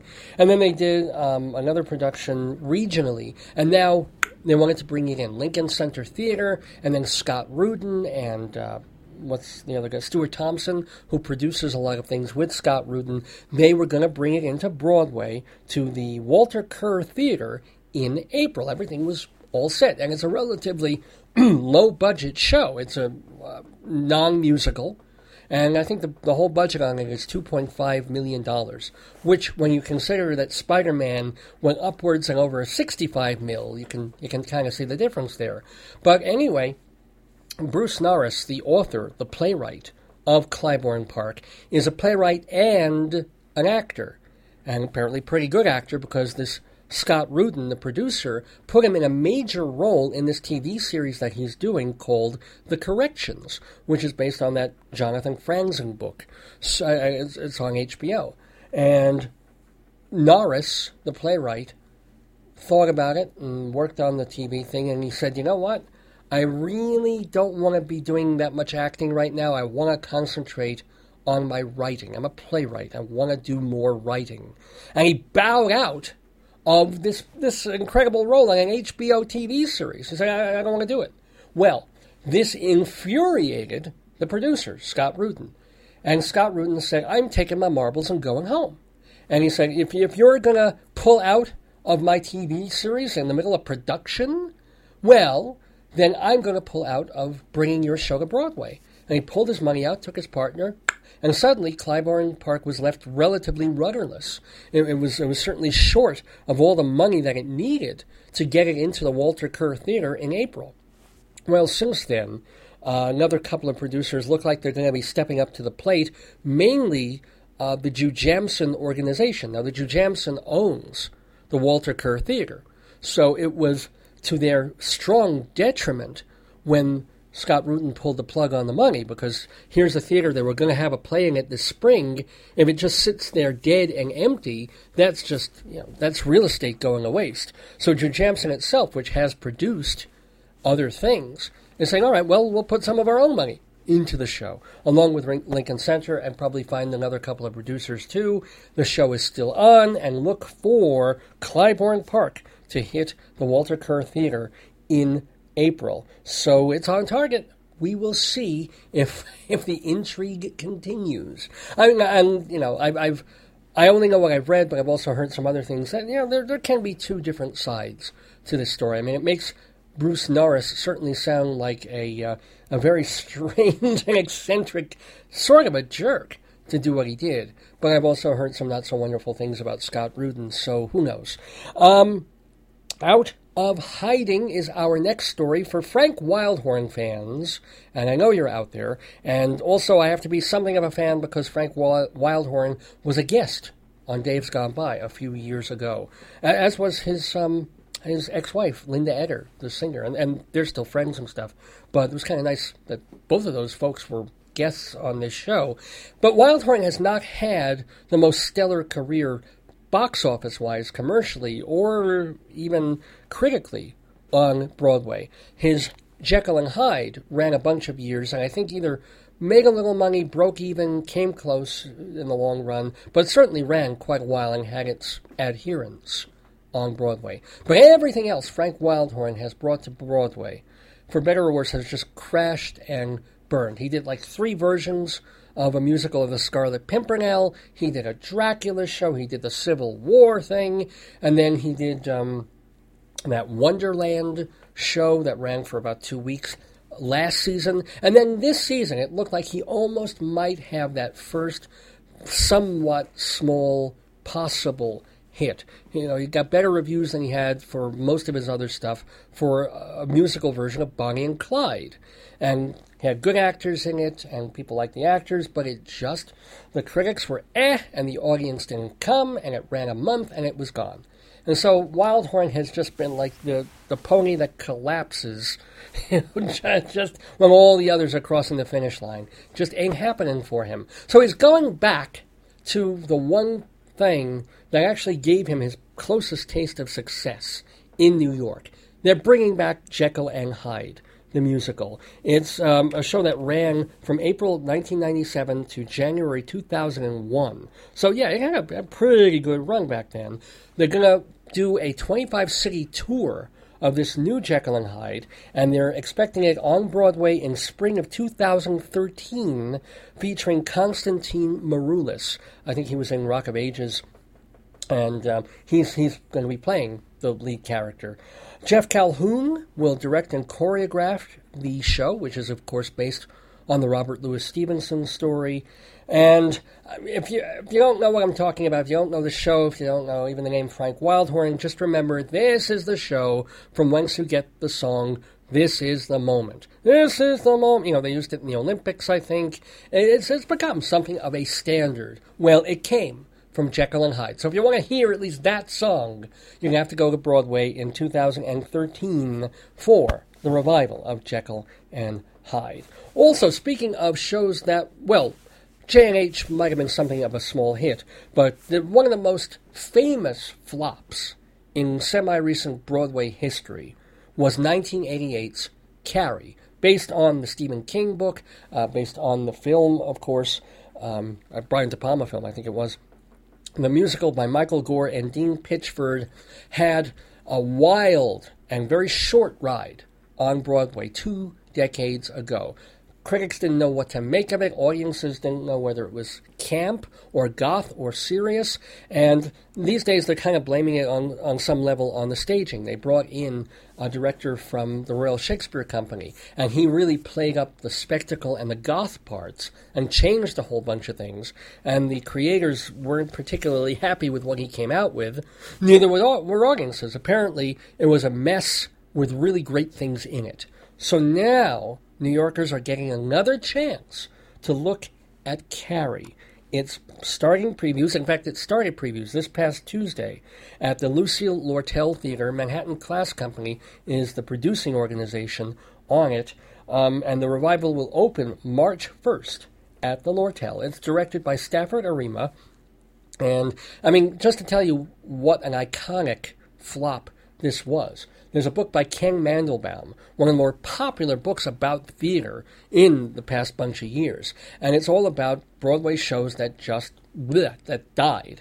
And he titled the book, Not Since Carrie, as in the phrase, not since Carrie have I seen a show so messed up, so disastrous, so this, so that. So, who knows? We will see if suddenly the fortunes will turn and we'll get to see Carrie resurrect, much in the way Sissy Spacek's hand does at the very end of the movie there. So, Carrie's back at the Lortel Theater. Now, something that isn't going to be back, that was supposed to be resurrected, but won't be, is the Algonquin Oak Room. Yeah, kind of sad news there. This hotel space, this cabaret club, high level, that's been around for decades and decades, and in its current form for the past 32 years, one of the top level cabaret nightclub spaces in New York, the Algonquin Oak Room, was undergoing renovations, or was supposed to, and then it was going to reopen in the spring. However, I guess the money was too much, or the owners of the Algonquin just figured it's not worth it. There's other ways to make a better use of the space and make more dough in this climate. And so the Oak Room is closed for good, apparently. which really, the interesting thing is, although there's been, I wouldn't say a boom in cabaret and nightclub performing over the past couple of years, but it certainly had a somewhat more noticeable resurgence, and people are attuned to it. And although there are really only two other clubs on that level left now in New York, there's Feinstein's, and then there's the Cafe Carlyle. That's really it. I mean, unless you start going downtown, and then you've got Don't Tell Mamas, and you've got, I'm not sure if 88's is still there. I think that closed a while ago. But then there's one or two others. Don't Tell Mama's up on 46th, I think. And then there's, I'm forgetting the name of it. It's the one where Joan Rivers sometimes practices her act. Right near Christopher and 7th Avenue South. Well, if you know the name of it, email me when we have music playing again. Dave's Gone By at AOL.com. But you know what I'm saying? It's like there's not a lot of places where people can go see. I mean, there's jazz clubs in the Village, but actual nightclubs, not too many of them, and we've lost another one. The fabled Algonquin Oak Room, basically best known for the past few years as the place where Andrea Marcovici would do her act. Couple of, for months at a time, and people would go and see her there. So I'm sure she'll be snapped up by Feinstein's or whatever, but still, some sad news for the cabaret world, and sad news for the film and theater world as well. Biagio Anthony Gazzara died this past week, just a day or two ago. He was 81 years old. Biagio Anthony Gazzara, of course, best known as Ben Gazzara. He started as an electrician and then began taking acting classes, joined the Actors Studio. As a matter of fact, in his early years, apparently, his name was mentioned in the same breath as Brando. Go figure. And he made his Broadway debut in a play called End as a Man in 1953. And then 2 years later, a little bit of Broadway history here, Ben Gazzara created the role of Brick in Tennessee Williams' Cat on a Hot Tin Roof. Doesn't really necessarily get more major than that. He also got to play George opposite Colleen Dewhurst's Martha in a 1976 revival of Who's Afraid of Virginia Woolf. Kind of wish I could have seen that. And then last time he was on Broadway, I actually got to see him in a 2006 revival of Clifford Odets' play Awake and Sing. And I remember that one of the big stories of that was, will his voice hold out? He had vocal surgery or vocal problems, and he was almost raspy like Jack Klugman. But he did it. He was pretty good. It was a good revival. I remember that. And so, kind of glad that I did get to see Ben Gazzara once or twice on the stage. I missed him in that Japanese play flop called Shimada that they did in the early 90s. I don't think anybody saw that. And, of course, if we want to remember him, we can go to the many movies that he made. Not all of them great. He was one of those down-to-earth people who said, I'll work for a paycheck. And he just happened to be lucky enough in the 1970s to be aligned with John Cassavetes. And that'll probably be the main of his best-known film legacy, the 3 films that he made with John Cassavetes. And let's see. I do have one personal Ben Gazzara story that has to do with the only time that I saw him not on a stage. It must have been about 4 or 5 years ago. And if you listen to this program, you'll know that I am an owner, my wife and I, of Dachshunds. We love the little dogs. And there's something so cute and cool about them. And when I was living in New York, there's this thing that they have twice a year down at Washington Square Park called the Dachshund Friendship Club Gathering. They do the Docktoberfest in October, and then they do the spring one. I forget what it's called, but all it is people with dachshunds bring them to Washington Square Park on a Saturday morning around 10 o'clock, 10:30, and they all mingle, and they look at each other's dogs and go, and they put costumes on them if they want to, or they don't if they don't. And then at noon, usually, high noon, everybody gets together and sings the Dachshund song. There's no other dog like a Doxy, walking so close to the ground. I mean, it's fun. They've got an accordion, and they've got a megaphone, and then everybody's singing and holding their dogs up. It's silly, stupid, wonderful New York kind of stuff, and they do it twice a year. Well, I'm at one just a couple of years ago. I don't bring the dogs because we were living on Long Island. I would just go to see them, walk around for 20 minutes, sing the song, and then go off to the theater. So I'm at the Dachshund thing. I'm looking at all the cute little doggies, and suddenly somebody's walking through the main arch of Washington Square Park. And I'm like, wait, who is that old guy? He looks kind of familiar. And it turns out that it's Ben Gazzara. And his wife is there with him, too. And they're just taking a stroll. I don't recall if they brought a dog with them. I don't think so. I think they were just there to partake. I guess he lived in the Village. He was kind of a New Yorker at heart, certainly throughout his career, even for all the stuff he did in Hollywood. So, that just for that alone, I have a little soft spot in my heart for the late Ben Gazzara. But also, and this is the weirdest, strangest thing, back in the mid-1990s, I remember I was still writing a lot of parody songs and funny songs and weird songs and cute songs, which, I still do for various reasons. And I out of nowhere, for no particular reason at all, I said to myself, I haven't heard about Ben Gazzara in a very long time.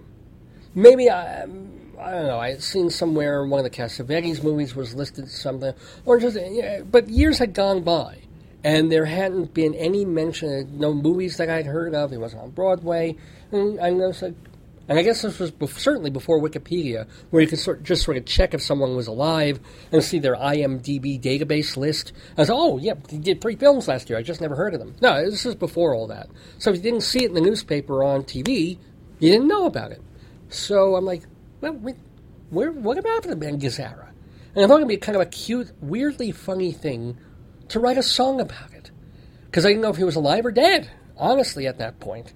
So I came up with the song called Ben Gazzara. Oh, how I miss Ben Gazzara. And if there were ever an appropriate day to play this particular song that I wrote all those years ago, this would be it. So, in tribute to the late Mr. G, let us hear me with Ben Gazzara. Oh, how I miss Ben Gazzara. What an actor, what a talent, what a star. Why did he give up on the business? Is he hiding on an island or an isthmus? Will there be no studio release for Christmas? Oh, how I miss Ben Gazzara. What an actor, what a talent, what a star. You can't go so long without practice and still be one of the great method actors. That's why I miss Ben Gazzara. Although his script choices were terrible, he made Cassavetes' films bearable. Even Shimada was better than nada.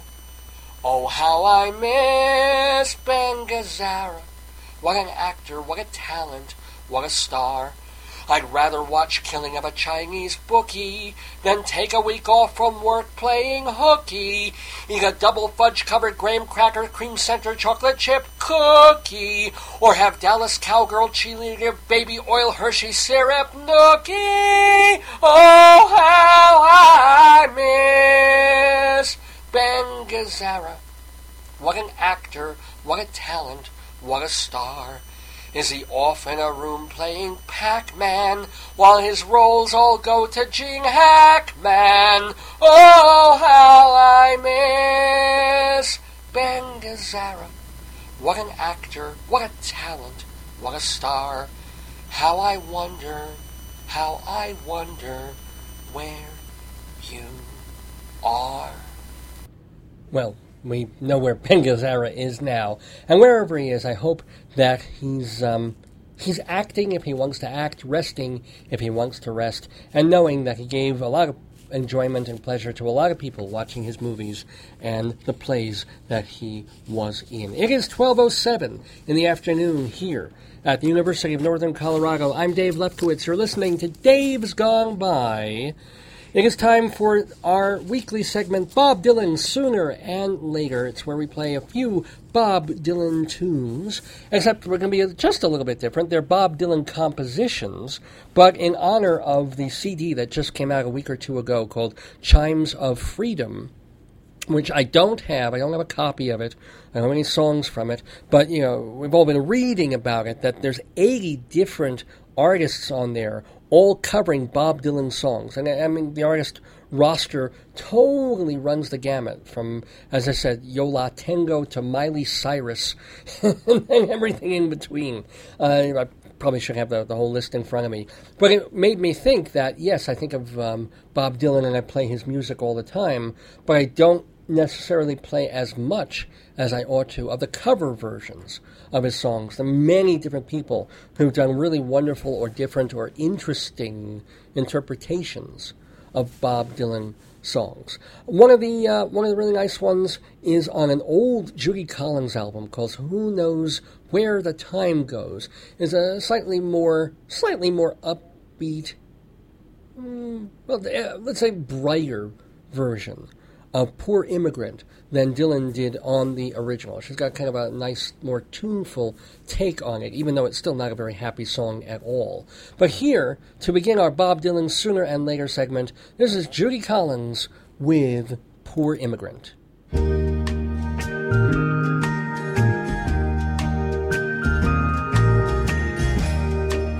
pity the poor immigrant who wishes he would have stayed home, who uses all his power to do evil, and in the end is always left alone.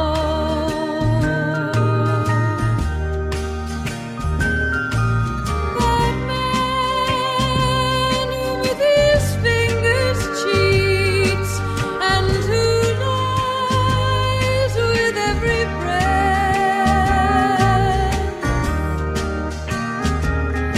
who passionately hates his life and likewise fears his death.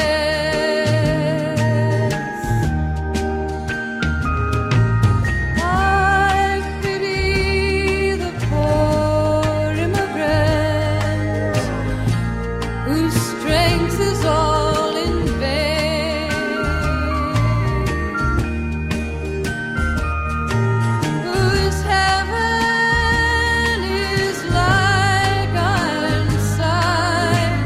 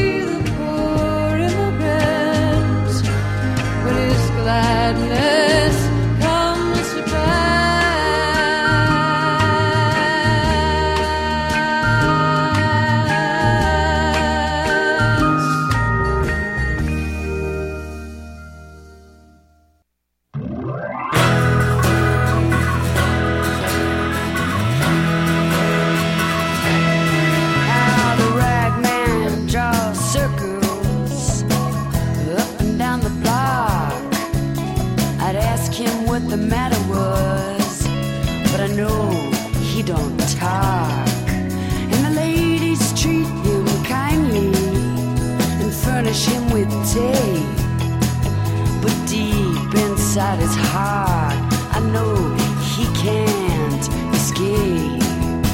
Oh, mama, can this really be the end? To be stuck inside Mobile with the Memphis Blues again. Well, Shakespeare, he's in the alley with his pointed shoes and his bells, speaking to some French girl who says she knows me well. And I would send a message to find out if she's talked, but the post office has been stolen and the mailbox is locked. Oh, mama, can this really be the end? To be stuck inside Mobile with the Memphis Blues again. Mona tried to tell me to stay away from the train line. She said that all the railroad men just drink up your blood like wine. And he said, oh, I didn't know that. But then again, there's only one I met. He just smoked my eyelids and punched my cigarettes. Oh, mama, can this really be the end? To be stuck inside Mobile with the Memphis Blues again. Grandpa died last week. Now he's buried in the rocks. But everybody still talks about how bad they were shot. With me, I expected it to happen. I knew he'd lost control when he built a fire on Main Street and shot it full of holes. Oh, mama, can this really be the end? To be stuck inside Mobile with the Memphis Blues again. A senator came down here, showing everyone his gun, handing out free tickets to the wedding of his son. And me, I nearly got busted. And wouldn't it be my luck to get caught without a ticket and be discovered beneath a truck? Oh, mama, can this really be the end? To be stuck inside Mobile with the Memphis Blues again. Now the preacher looked so baffled when I asked him why he dressed the 20 pounds of headlines stapled to his chest. He cursed me when I proved it to him. Then I whispered, not even you can hide. You see, you're just like me. I hope you're satisfied. Oh, mama, can this really be the end? To be stuck inside Mobile with the Memphis Blues again. Now the Rain Man gave me 2 cures. He said, jump right in. The one was Texas medicine,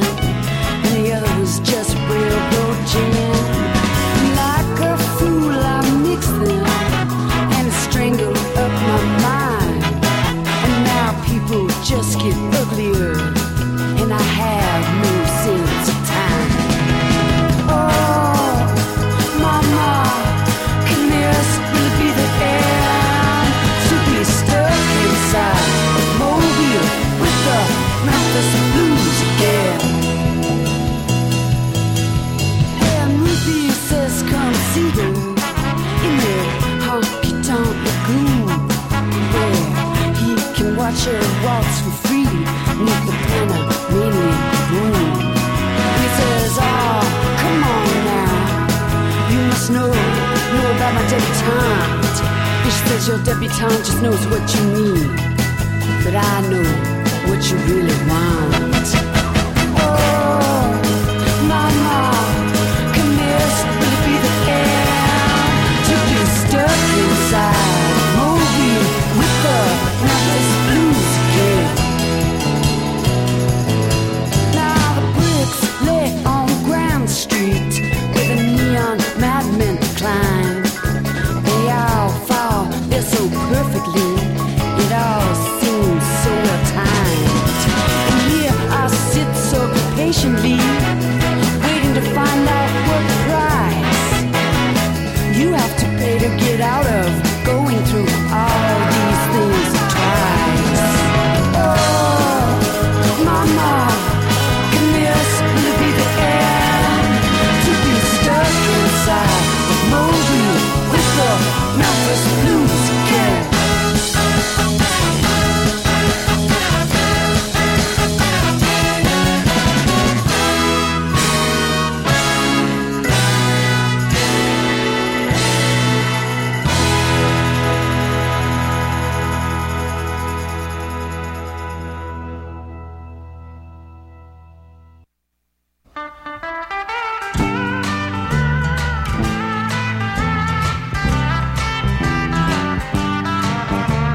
Clouds so swift, rain won't lift, gate won't close, railings froze.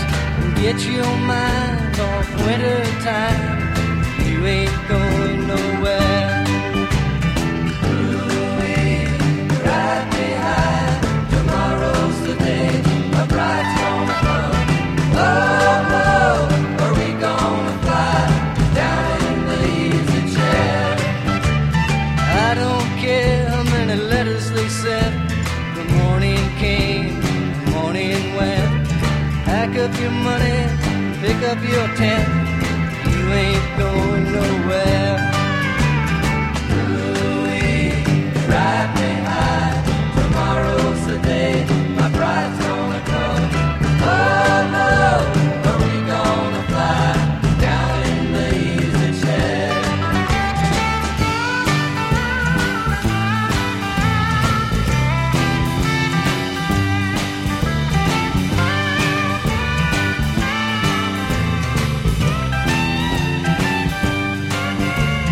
Buy me a flute and a gun that shoots, tailgates and substitutes. Strap yourself to a tree with roots, you ain't going nowhere. Ooh-wee, ride me high, tomorrow's the day, the bride's gonna come. Oh, oh, are we gonna fly down in the easy chair? Now Genghis Khan, he could not keep all his kings supplied with sleep. We'll climb that hill no matter how steep when we get up to it. Ooh-wee, ride me high, tomorrow's the day, the bride's gonna come. Oh no, are we gonna fly down in the easy chair? Ride me high, tomorrow's the day, my bride's gonna come. Oh no, are we gonna fly down in the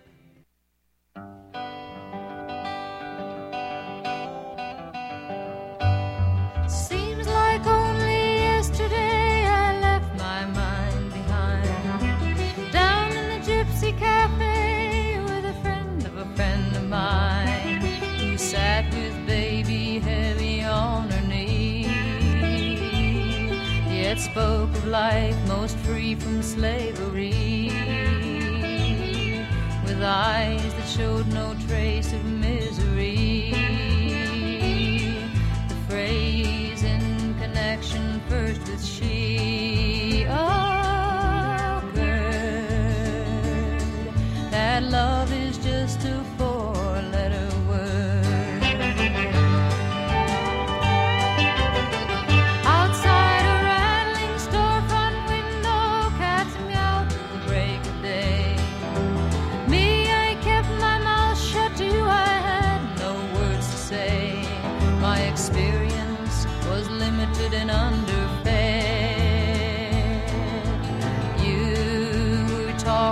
while I hid to the one who was the father of your kid. You probably didn't think I did, but I heard you say that love is just a four-letter word.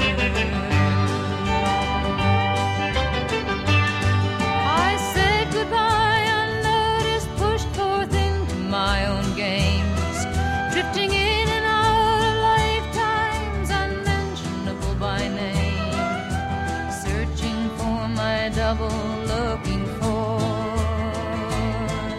complete evaporation to the core. Though I tried and failed at finding any door, I must have thought that there was nothing more absurd than that love is just a four-letter word. Though I never knew just what you meant when you were speaking to your man, I could only think in terms of me, and now I understand. After waking enough times to think I see the holy kiss that's supposed to last eternity blow up in smoke, it's destiny. It falls on strangers, travels free. Yes, I know now traps are only set by me, and I do not really need to be assured that love is just a four-letter word.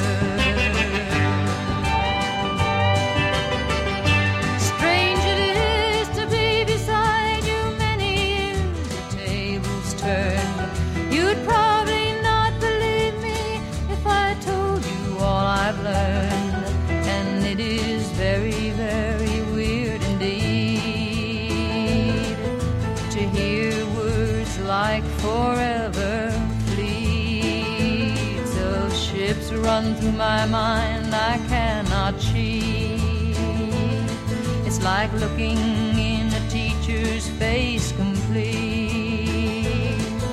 I can say nothing to you but repeat what I heard, that love is just a four-letter word.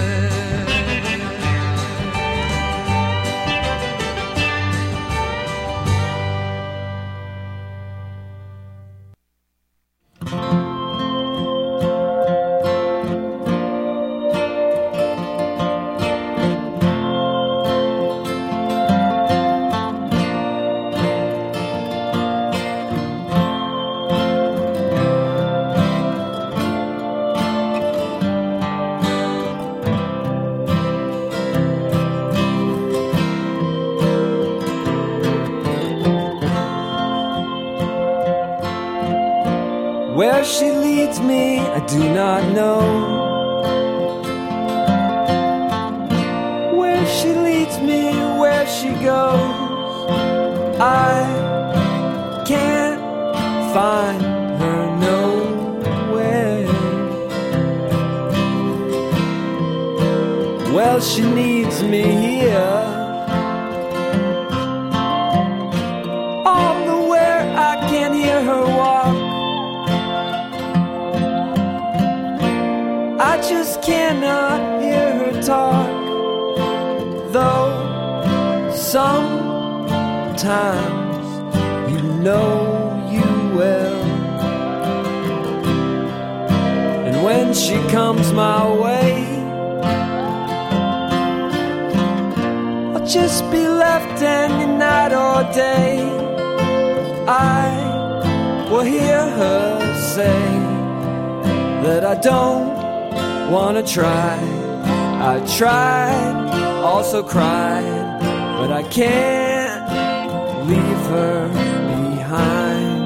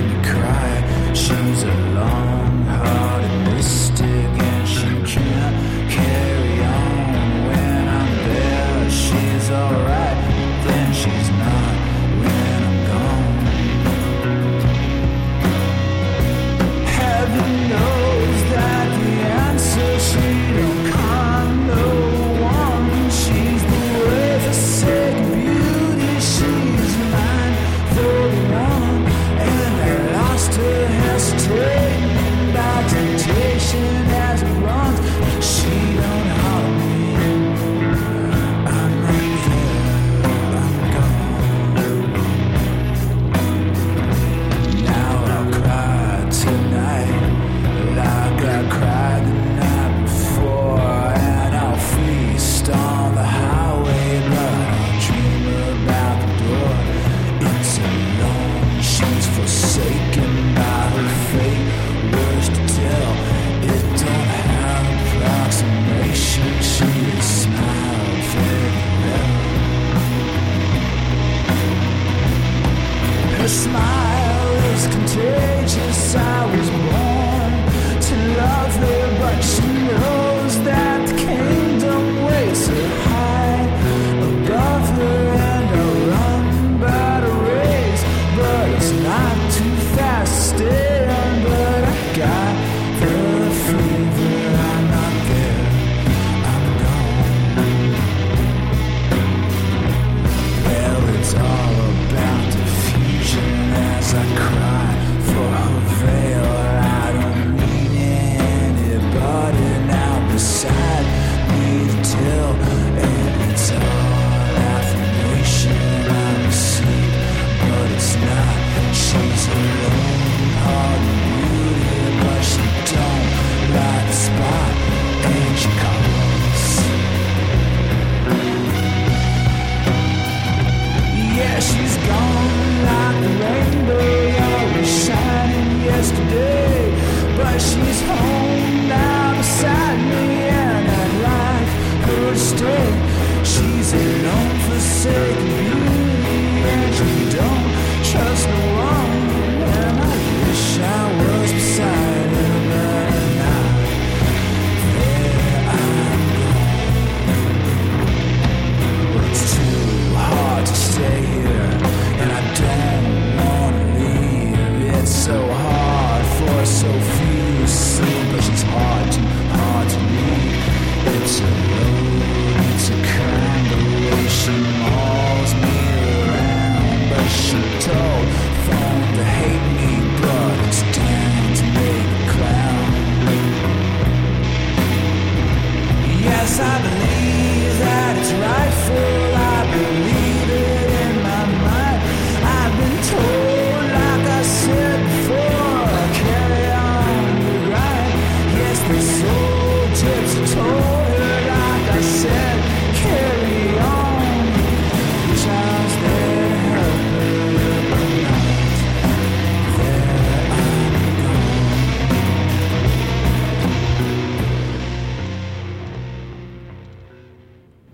Dylan's I'm Not There, But We Are Here at the University of Northern Colorado for the last half hour of Dave's Gone By. I'm Dave Lefkowitz. So glad to have you with us on this Saturday morning, February 4th, 2012, for our 375th episode of the program. And as we do in virtually every show, we play a bunch of Bob Dylan songs in our Bob Dylan Sooner and Later segment. And as I said, this was all about cover versions, just because I put out that CD last week or 2 weeks ago called Chimes of Freedom, with all these 80 different artists covering Bob Dylan tunes. And as I said, I don't have that CD. The songs I was playing are not from that. They're older songs of Dylan being covered throughout the years by other people. So we started that off. Let me get to our MySpace page to tell you.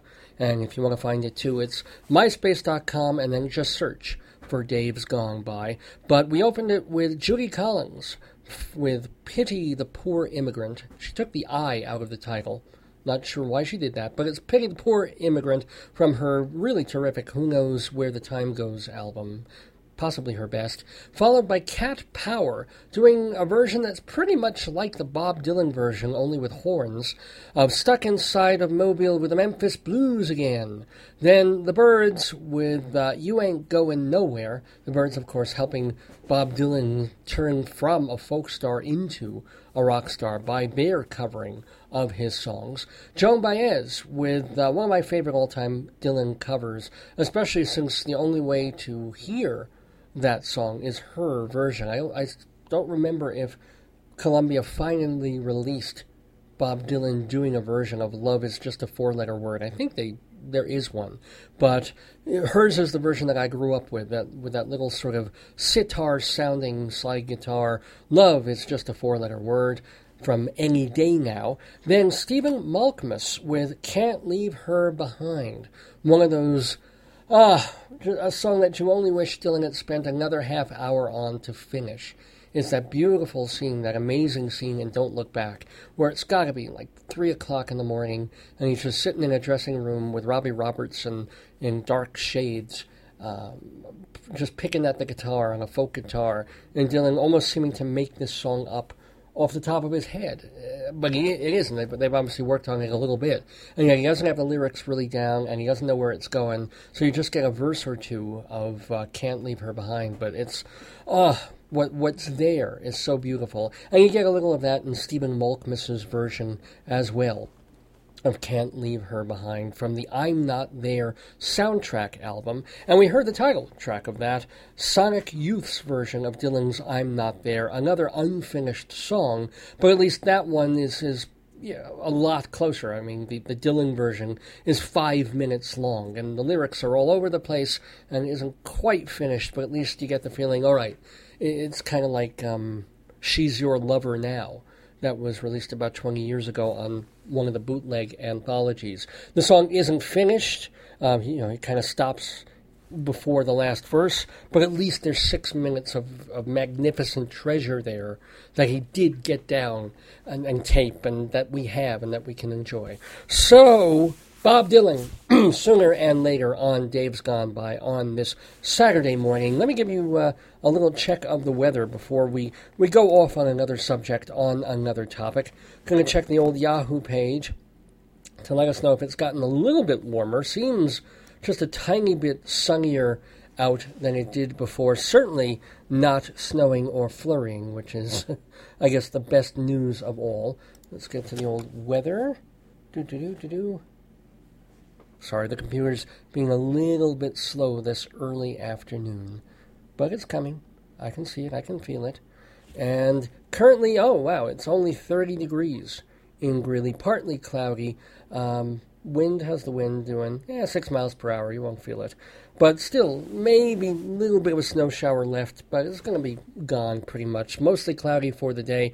High only hitting 32 or 33 degrees maybe. Tonight, partly to mostly cloudy, going to get cold, low down to 9 degrees Fahrenheit. And then tomorrow, at least, sunshine, but it won't be that warm. Only going to hit the mid-30s. Also, tomorrow night, cold again, 10 degrees. Monday, more sun, highs at least reaching the low 40s. So we're going to look to Mondays for that. And then Tuesday, sun and clouds, not quite as warm, but still getting some sunshine. Same as Wednesday, going to warm up a little bit again into the low 40s. So really, you've got to get through a pretty cold weekend with all that snow blowing around, and unfortunately the snow that fell maybe melting a little bit, but not as much as we hoped, and then unfortunately probably freezing over by the time the sun goes down. So as I mentioned earlier, be careful driving. It's not nice out there on those side streets. You got to go real slow, and even on the main ones. I mean, right now it's kind of nice. There's sunshine, there's water, there's melting. Soon as that freezes over, you're going to get black ice that you're not even going to see. So for this whole weekend, do be careful when you're walking and driving out there in Greeley, Colorado, from whence comes this 375 numbered edition of Dave's Gone By. We have we got about 20 minutes left. I'll probably want to talk a little bit about Facebook, but we want to bring the rabbi in, because the rabbi is here every week with his rabbinical reflection. He's Rabbi Sal Solomon, who is the spiritual leader and founder of Temple Sons of Bitches in Great Neck, New York. And the rabbi likes to come here and do sort of a weekly sermon, his thoughts on what's going on in the news, social issues, and religious issues too. But sometimes he just likes to have a little bit of fun, because, humor is important to him, just as it's important to me. So it's time for a little Jewish jokes, ladies and gentlemen, a few Jewish jokes, and maybe a little lessons that were taught from them. So let us bring Rabbi Sol Solomon back into the neighborhood. And by the way, we still don't have the official news, but all my New York listeners, all my Long Island listeners, be aware that Rabbi Sol Solomon is doing his show, his one-man show, Shalom Dammit, an evening with Rabbi Sol Solomon. It's going to be at the Richmond Shepherd Theater the second week of March. It's something like the 13th through the 17th at the Richmond Shepherd Theater on East 26th Street. I'll have the exact details by our next show. That I absolutely promise. But mark your calendar. They're mostly matinees. There's going to be a Wednesday night, and then Tuesday through Sunday, all the rest are going to be matinees down at the theater. So, yeah, you have one evening opportunity to catch it, or also if you have other shows or other things you want to do at night, and you can break away in the middle of the afternoon, come see Rabbi Sol at the Richmond Shepherd Theater, March 13th through the 17th. Check shalomdammit.com for all the information. Also check davesgoneby.com, because we'll have it up there too. Get on Rabbi Sol's Twitter feed. It's Rabbi Sol Solomon. And get on Rabbi's Facebook page, which is just Sol Solomon. You have to go searching for him, because believe it or not, there are other Sol Solomons out there. But only one is like the Rabbi Sol Solomon that we know and love and tolerate. And he offers his rabbinical reflection of the week here in the neighborhood.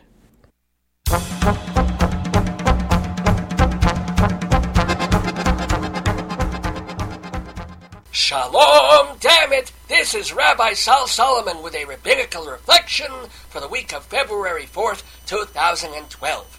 Well, on Tuesday, Mr. Groundhog poked his tuchus outside the ground and declared that we're stuck with 6 more weeks of winter. A gloomy prediction, especially since 3 days later, Colorado got its first snowstorm in a month and a half.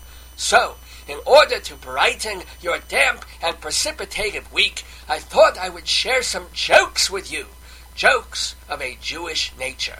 The first concerns Sadie, an old Jewish woman working for 50 years in the garment district in New York. One evening she's coming home from work, she's on the subway, and a tall, rather strange-looking man in a long raincoat comes over and stands in front of her. Suddenly, he opens his coat and flashes her, showing her everything God gave him. Sadie looks and looks and looks, and finally she sighs and says, "You call this a lining?" Now, what do we learn from this joke? We learn 2 things, both of them contradictory, which is par for the course with virtually everything Talmudic. First, we learn that concentrating and focusing on what you know best can sometimes protect you from harm. Sadie zoning in on the raincoat instead of the man's puckle might have spared her embarrassment or shock or even rape.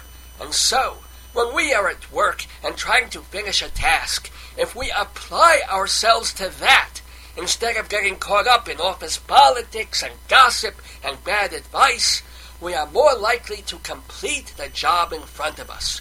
On the other hand, the joke also tells us there is something sad about Sadie.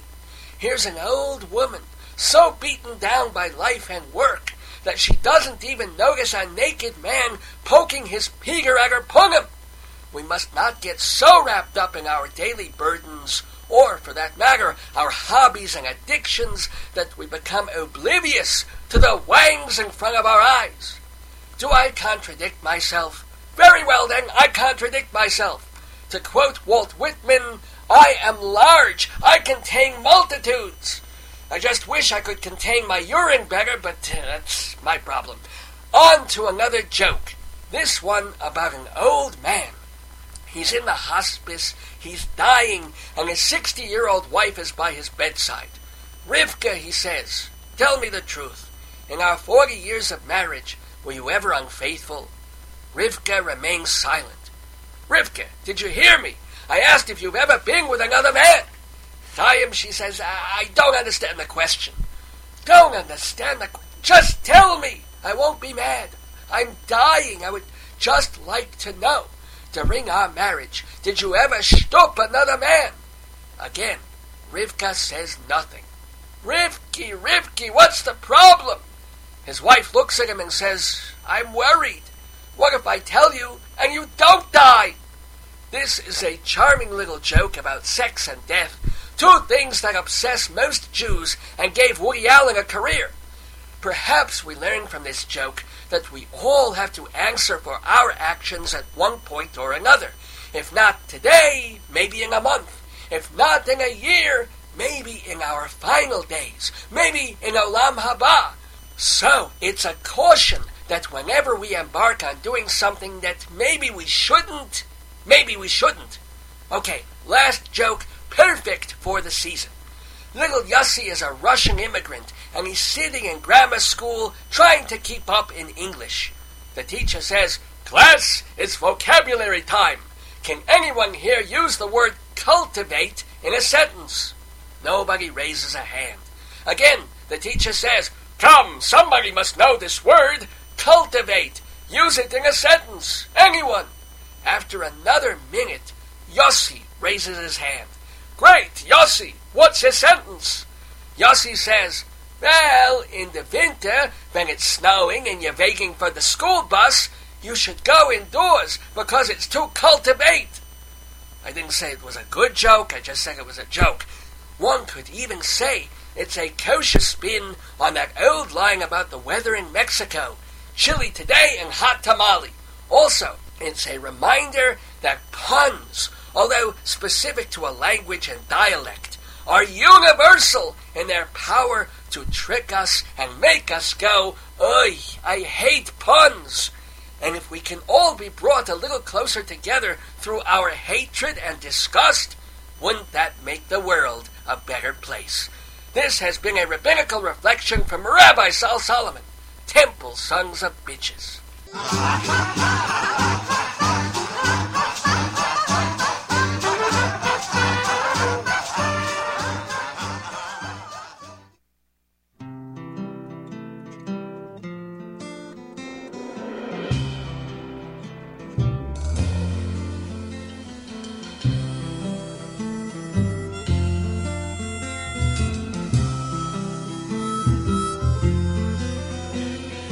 Be my codependent Valentine. I've already built a shrine to feeling unfulfilled. I swallow a heart-shaped bitter pill. Will you be my codependent Valentine?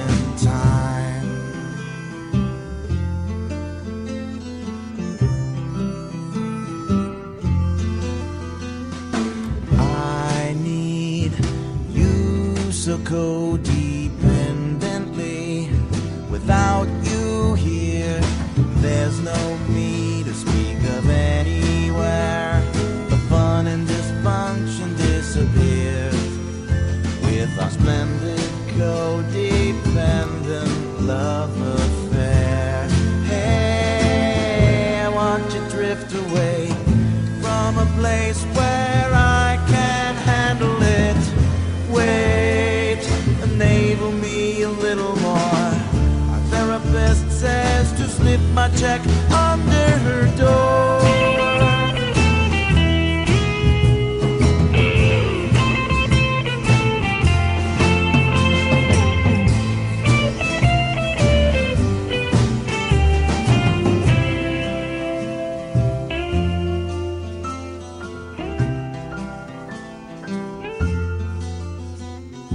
God bless this living, breathing, loving mess that we created with success. I guess we'll have to climb the hopelessly copeless go sublime.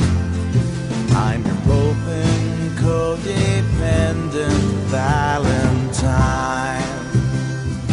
Yeah.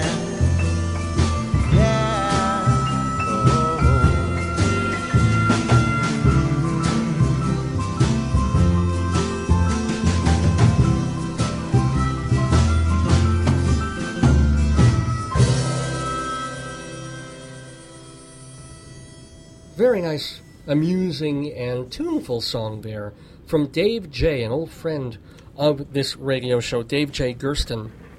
is his full name, and he's always doing these cool. Excuse me. Sorry about that little burp there. All these entertaining, somewhat novelty songs that are also kind of smart and quirky. And that's Be My Codependent Valentine from Dave J. Just released that, and you can find it on YouTube. And I thought I'd play that this week, specifically because, I'm not going to be here next Saturday. I know. I should have an aw sound effect. Probably it's somewhere on the computer somewhere. We have all these people going, aw. But no, I'm going to a conference in Denver with my good friends of the American Theater Critics Association, and we're going to do a bunch of stuff at the Denver Center and have a lot of fun and see some play readings and some play stagings there.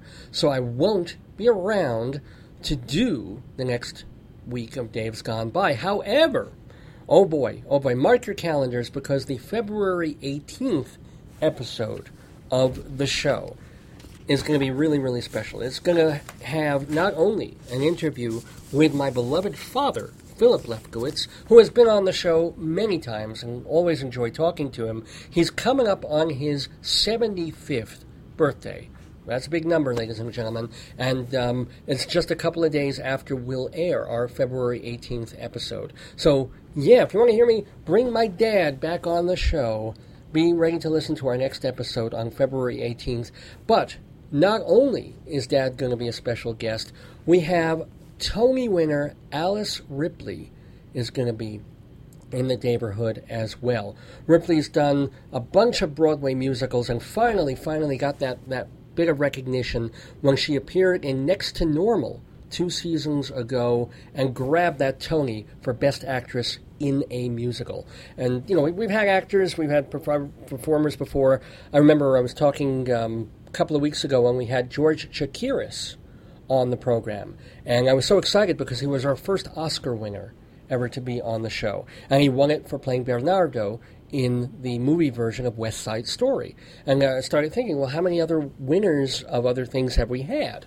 And we've had a couple of Tony winners. As a matter of fact, when we do our annual Tony Awards show, our celebration on Dave's Gone By, it's happened a couple of times that people who were nominated, we interviewed them, they were on the show, and then 2-3 days later, they won the Tony. So that happened with Bill T. Jones for Spring Awakening, and I think also Rondi Reed took one for when she was in August Osage County. I mean, really, really cool stuff. And so here we will have another Tony Award winner, the wonderful Alice Ripley. She's also a rock musician in her spare time, because there aren't that many Broadway musicals these days. And you would have seen her in, the revival of Rocky Horror Show, and I thought she was in Sunset Boulevard, but I might be wrong about that. She was in that somewhat stage reading Disney musical of King David. Lots of other stuff. I've obviously got to go through her bio, but boy, oh boy, pretty exciting. And of course, Sideshow, where she appeared with Emily, shame on me. I have the duets album with her, Emily Skinner. So anyway, Alice Ripley, gonna be in the neighborhood February 18th. Do not miss it. It's already 12:54 in the afternoon. See, I plan all these things even when I don't have guests. Even when I'm not spending 45 minutes talking to somebody else.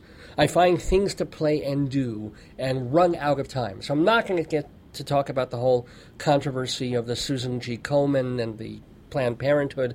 I'm really not in the mood to talk about it anyway. Kind of wanted to talk about the whole Facebook thing. Maybe I can for 2 minutes. I just don't really quite get it. I don't. If we all know, Facebook is going to have a public offering in a couple of days. It's going to throw itself out to be a stock that everybody can own a piece of, and the price is skyrocket high. And people are like, Facebook, everyone wants to be on Facebook. And I appreciate Facebook. I use it. I wish it were a little more useful to me. I mean, I still keep the MySpace page for this show, as you all know, just because you can blog on there. What the hell is Facebook waiting for to add a blog? That's all they need. They do a nice thing where you can do picture albums. That's wonderful. And you can send messages, and you can see each other's photos, and I guess you can even chat if someone's on there. But if you want to just post writings or your diary or your blog, whatever it is, you can't do it, which is probably the only thing that's keeping MySpace going, plus the fact that it's still kind of geared towards musicians. So, okay, Facebook, whatever it is, people gravitated towards it. Maybe it was the easiest one, the best looking interface or homepage, and that's where people wanted to go. It started with college kids, and burgeoned and blossomed through that.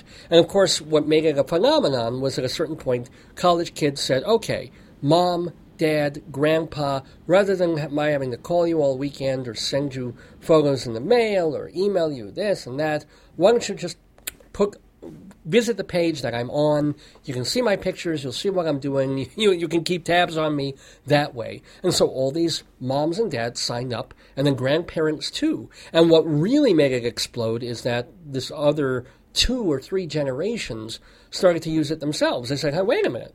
Our kids in college can see what we're up to and the music that we're listening to, and we can, send them messages, and they can see our pages and what mom and dad are reading or what TV shows we're watching. Kind of cool. And then that exploded, and I guess pulled Facebook far above what MySpace was doing, and just as far as numbers, as far as how many people were actually using the service. However, wasn't it true that about a year or 2 ago, Facebook seemed to be on the way down? It peaked, and then people said, oh, it's the next best thing, but where can it go? And then they're going to change the interface, and people won't like it as much, and you can't blog on it, you can add this and whatever. So it kind of shocks me when just a few months after that, Facebook is like the hottest thing since fire. And everybody wants a piece of it, and everybody wants to own a little bit of this stock, and one still wonders where the money is. Is it just advertising? That's, because it's still a free service. One of the great things about it, one of the reasons everybody climbed onto it, is that you don't have to pay a dime to use it. It's the thing that made YouTube, So it's still free. I don't foresee, I hope that's not going to change.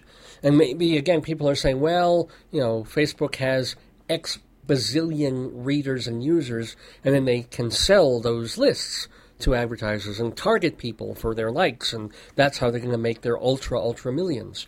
I don't know. To me, and I know nothing about finances and economics, but from my very limited and idiotic perspective, that price just seems crazy high.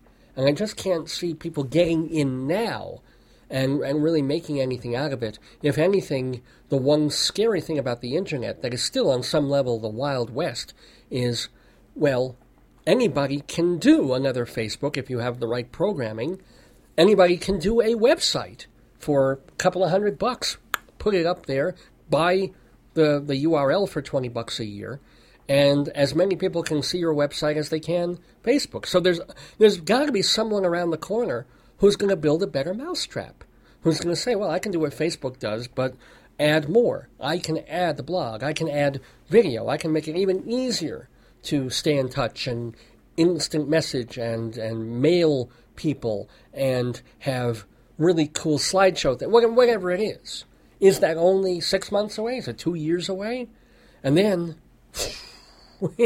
it'll be like America Online. Millions and millions of people. America Online did what it did and then didn't quite keep up and didn't bother or just didn't know what to do. And now it's a real also-ran. It's barely around still, If people stay with it, it's because of brand loyalty, and they're used to it for so many years, which will happen with Facebook. But I just really, really wonder what it's not like a car. If they make a good car and it runs and you sell it right, well, hopefully, unless you're Lee Iacocca, you don't have to ask the government for money. You can sell cars, and you can buy stock in it because that's what the company does. And people can make other kinds of cars and try and take your market. But if you build up a loyal customer base, you'll keep them. I don't know. It's 1 o'clock here already, so I don't even have time to go into it more or take a phone call. If you want to try calling, it's 970-351-1256 while I'm closing up the shop here on this episode of the show. 351-1256 to give your thoughts about Facebook and the IPO that's going to be happening while I'm waiting for any calls that might come in, or if listeners are already tuning out to start their day. But I do want to do the friends of the neighborhood, which are anybody who's been on the show at some point is a friend of Dave's Gone By. We're grateful for them being here, and we keep tabs on them because it's like family. So I want to let you know that Richmond Shepard will be directing, or is directing, Oswald at Right Act Repertory in Hollywood, California. Got really good reviews. They're trying to get some of the more major papers to review it, but Backstage West gave it pretty close to a rave. And so congratulations to Richmond. He's been on our Tony shows. He's been on a few episodes. And, of course, he is also the owner of the theater where Rabbi Saul Solomon's show is going to be going in the middle of March, the Richmond Shepard Theater in New York. So Richmond has his own show. He's directing Oswald in California. Go see it. And he's also trying to bring that to New York in a commercial production, either Broadway or off-Broadway. So I certainly wish him the best with that.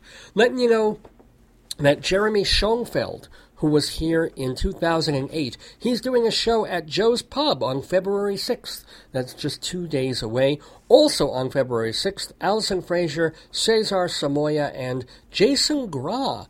He's been a guest a couple of times in the neighborhood. He's going to be in Amazing Sex. Yes, that's the name of the show, people. It's at Birdland. It's a new musical by Barry Harmon and Keith Herman, the guys who gave us Romance. So check it out, February 6th, the reading, or I guess staged performance of Amazing Sex, featuring Jason Gra on, I guess that's Tuesday. Let's see, today's the 4th. No, Monday night. Also, February 12th, coming up, Gary Lucas will be performing with Gary Marcus at the Cornelia Street Cafe in downtown New York.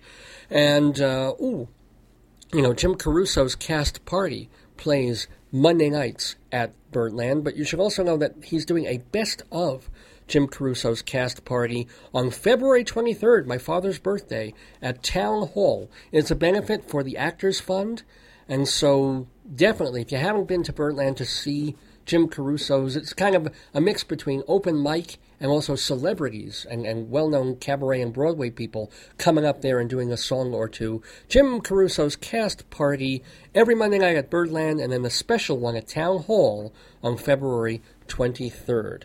Want to remind everyone that Carrie Hoffman is in My Sinatra. He's been doing that for a couple of years now. It just recently moved to Sophia's on West 46th Street, so check it out there. Christine Petty, who was a guest here in 2007. She's in 2 off-Broadway musicals right now, Musical and Miss Abigail's Guide to Dating, Mating, and Marriage. That's also at Sophia's on West 46th Street. Everybody subscribe to DrDemento.com, and everybody visit Alan Scherstuhl's weekly column in the San Francisco Weekly, Studies in Crap.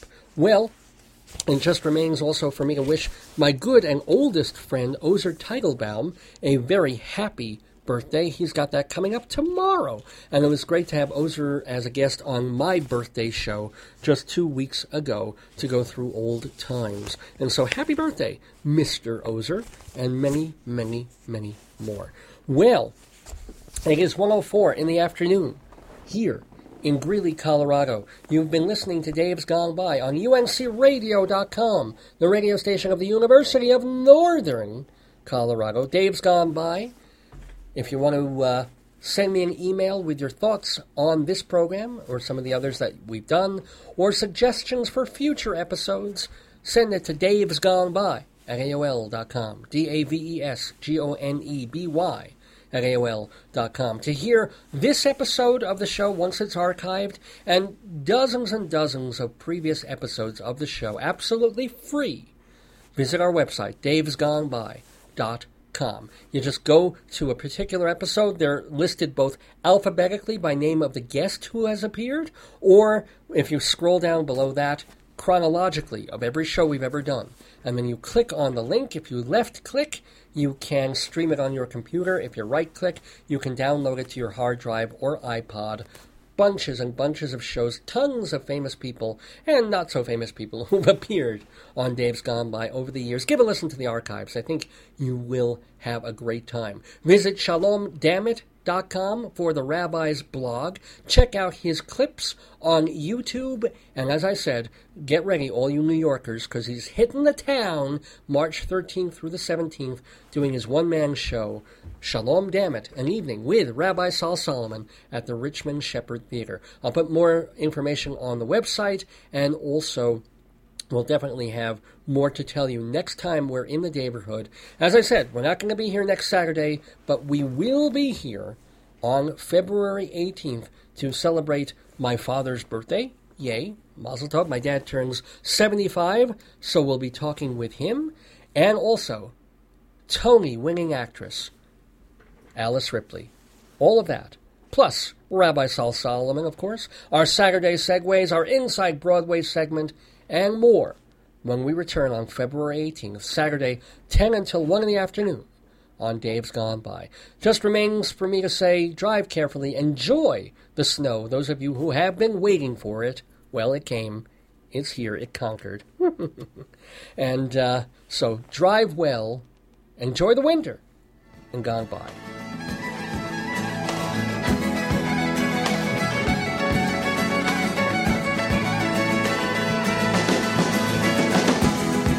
I will stroll a merry way and jump the hedges first. Drink the clear, clean water for to quench my thirst.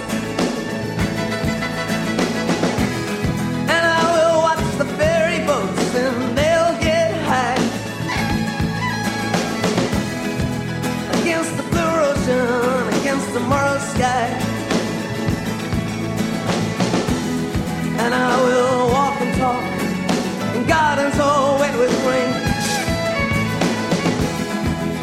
And never, ever, ever, ever get so old again. Ooh, sweet thing. Yeah, yeah, yeah, yeah, yeah, yeah, sweet thing.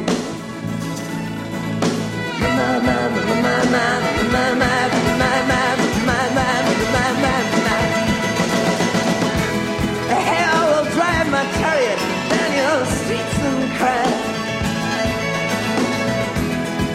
Hey, it's me, I'm dynamite and I don't know why. And you will take me warm in your arms again. And I will not remember that I ever felt the pain. And I will walk and talk, and God is all wet with rain. And never, ever, ever, ever, ever get so old again.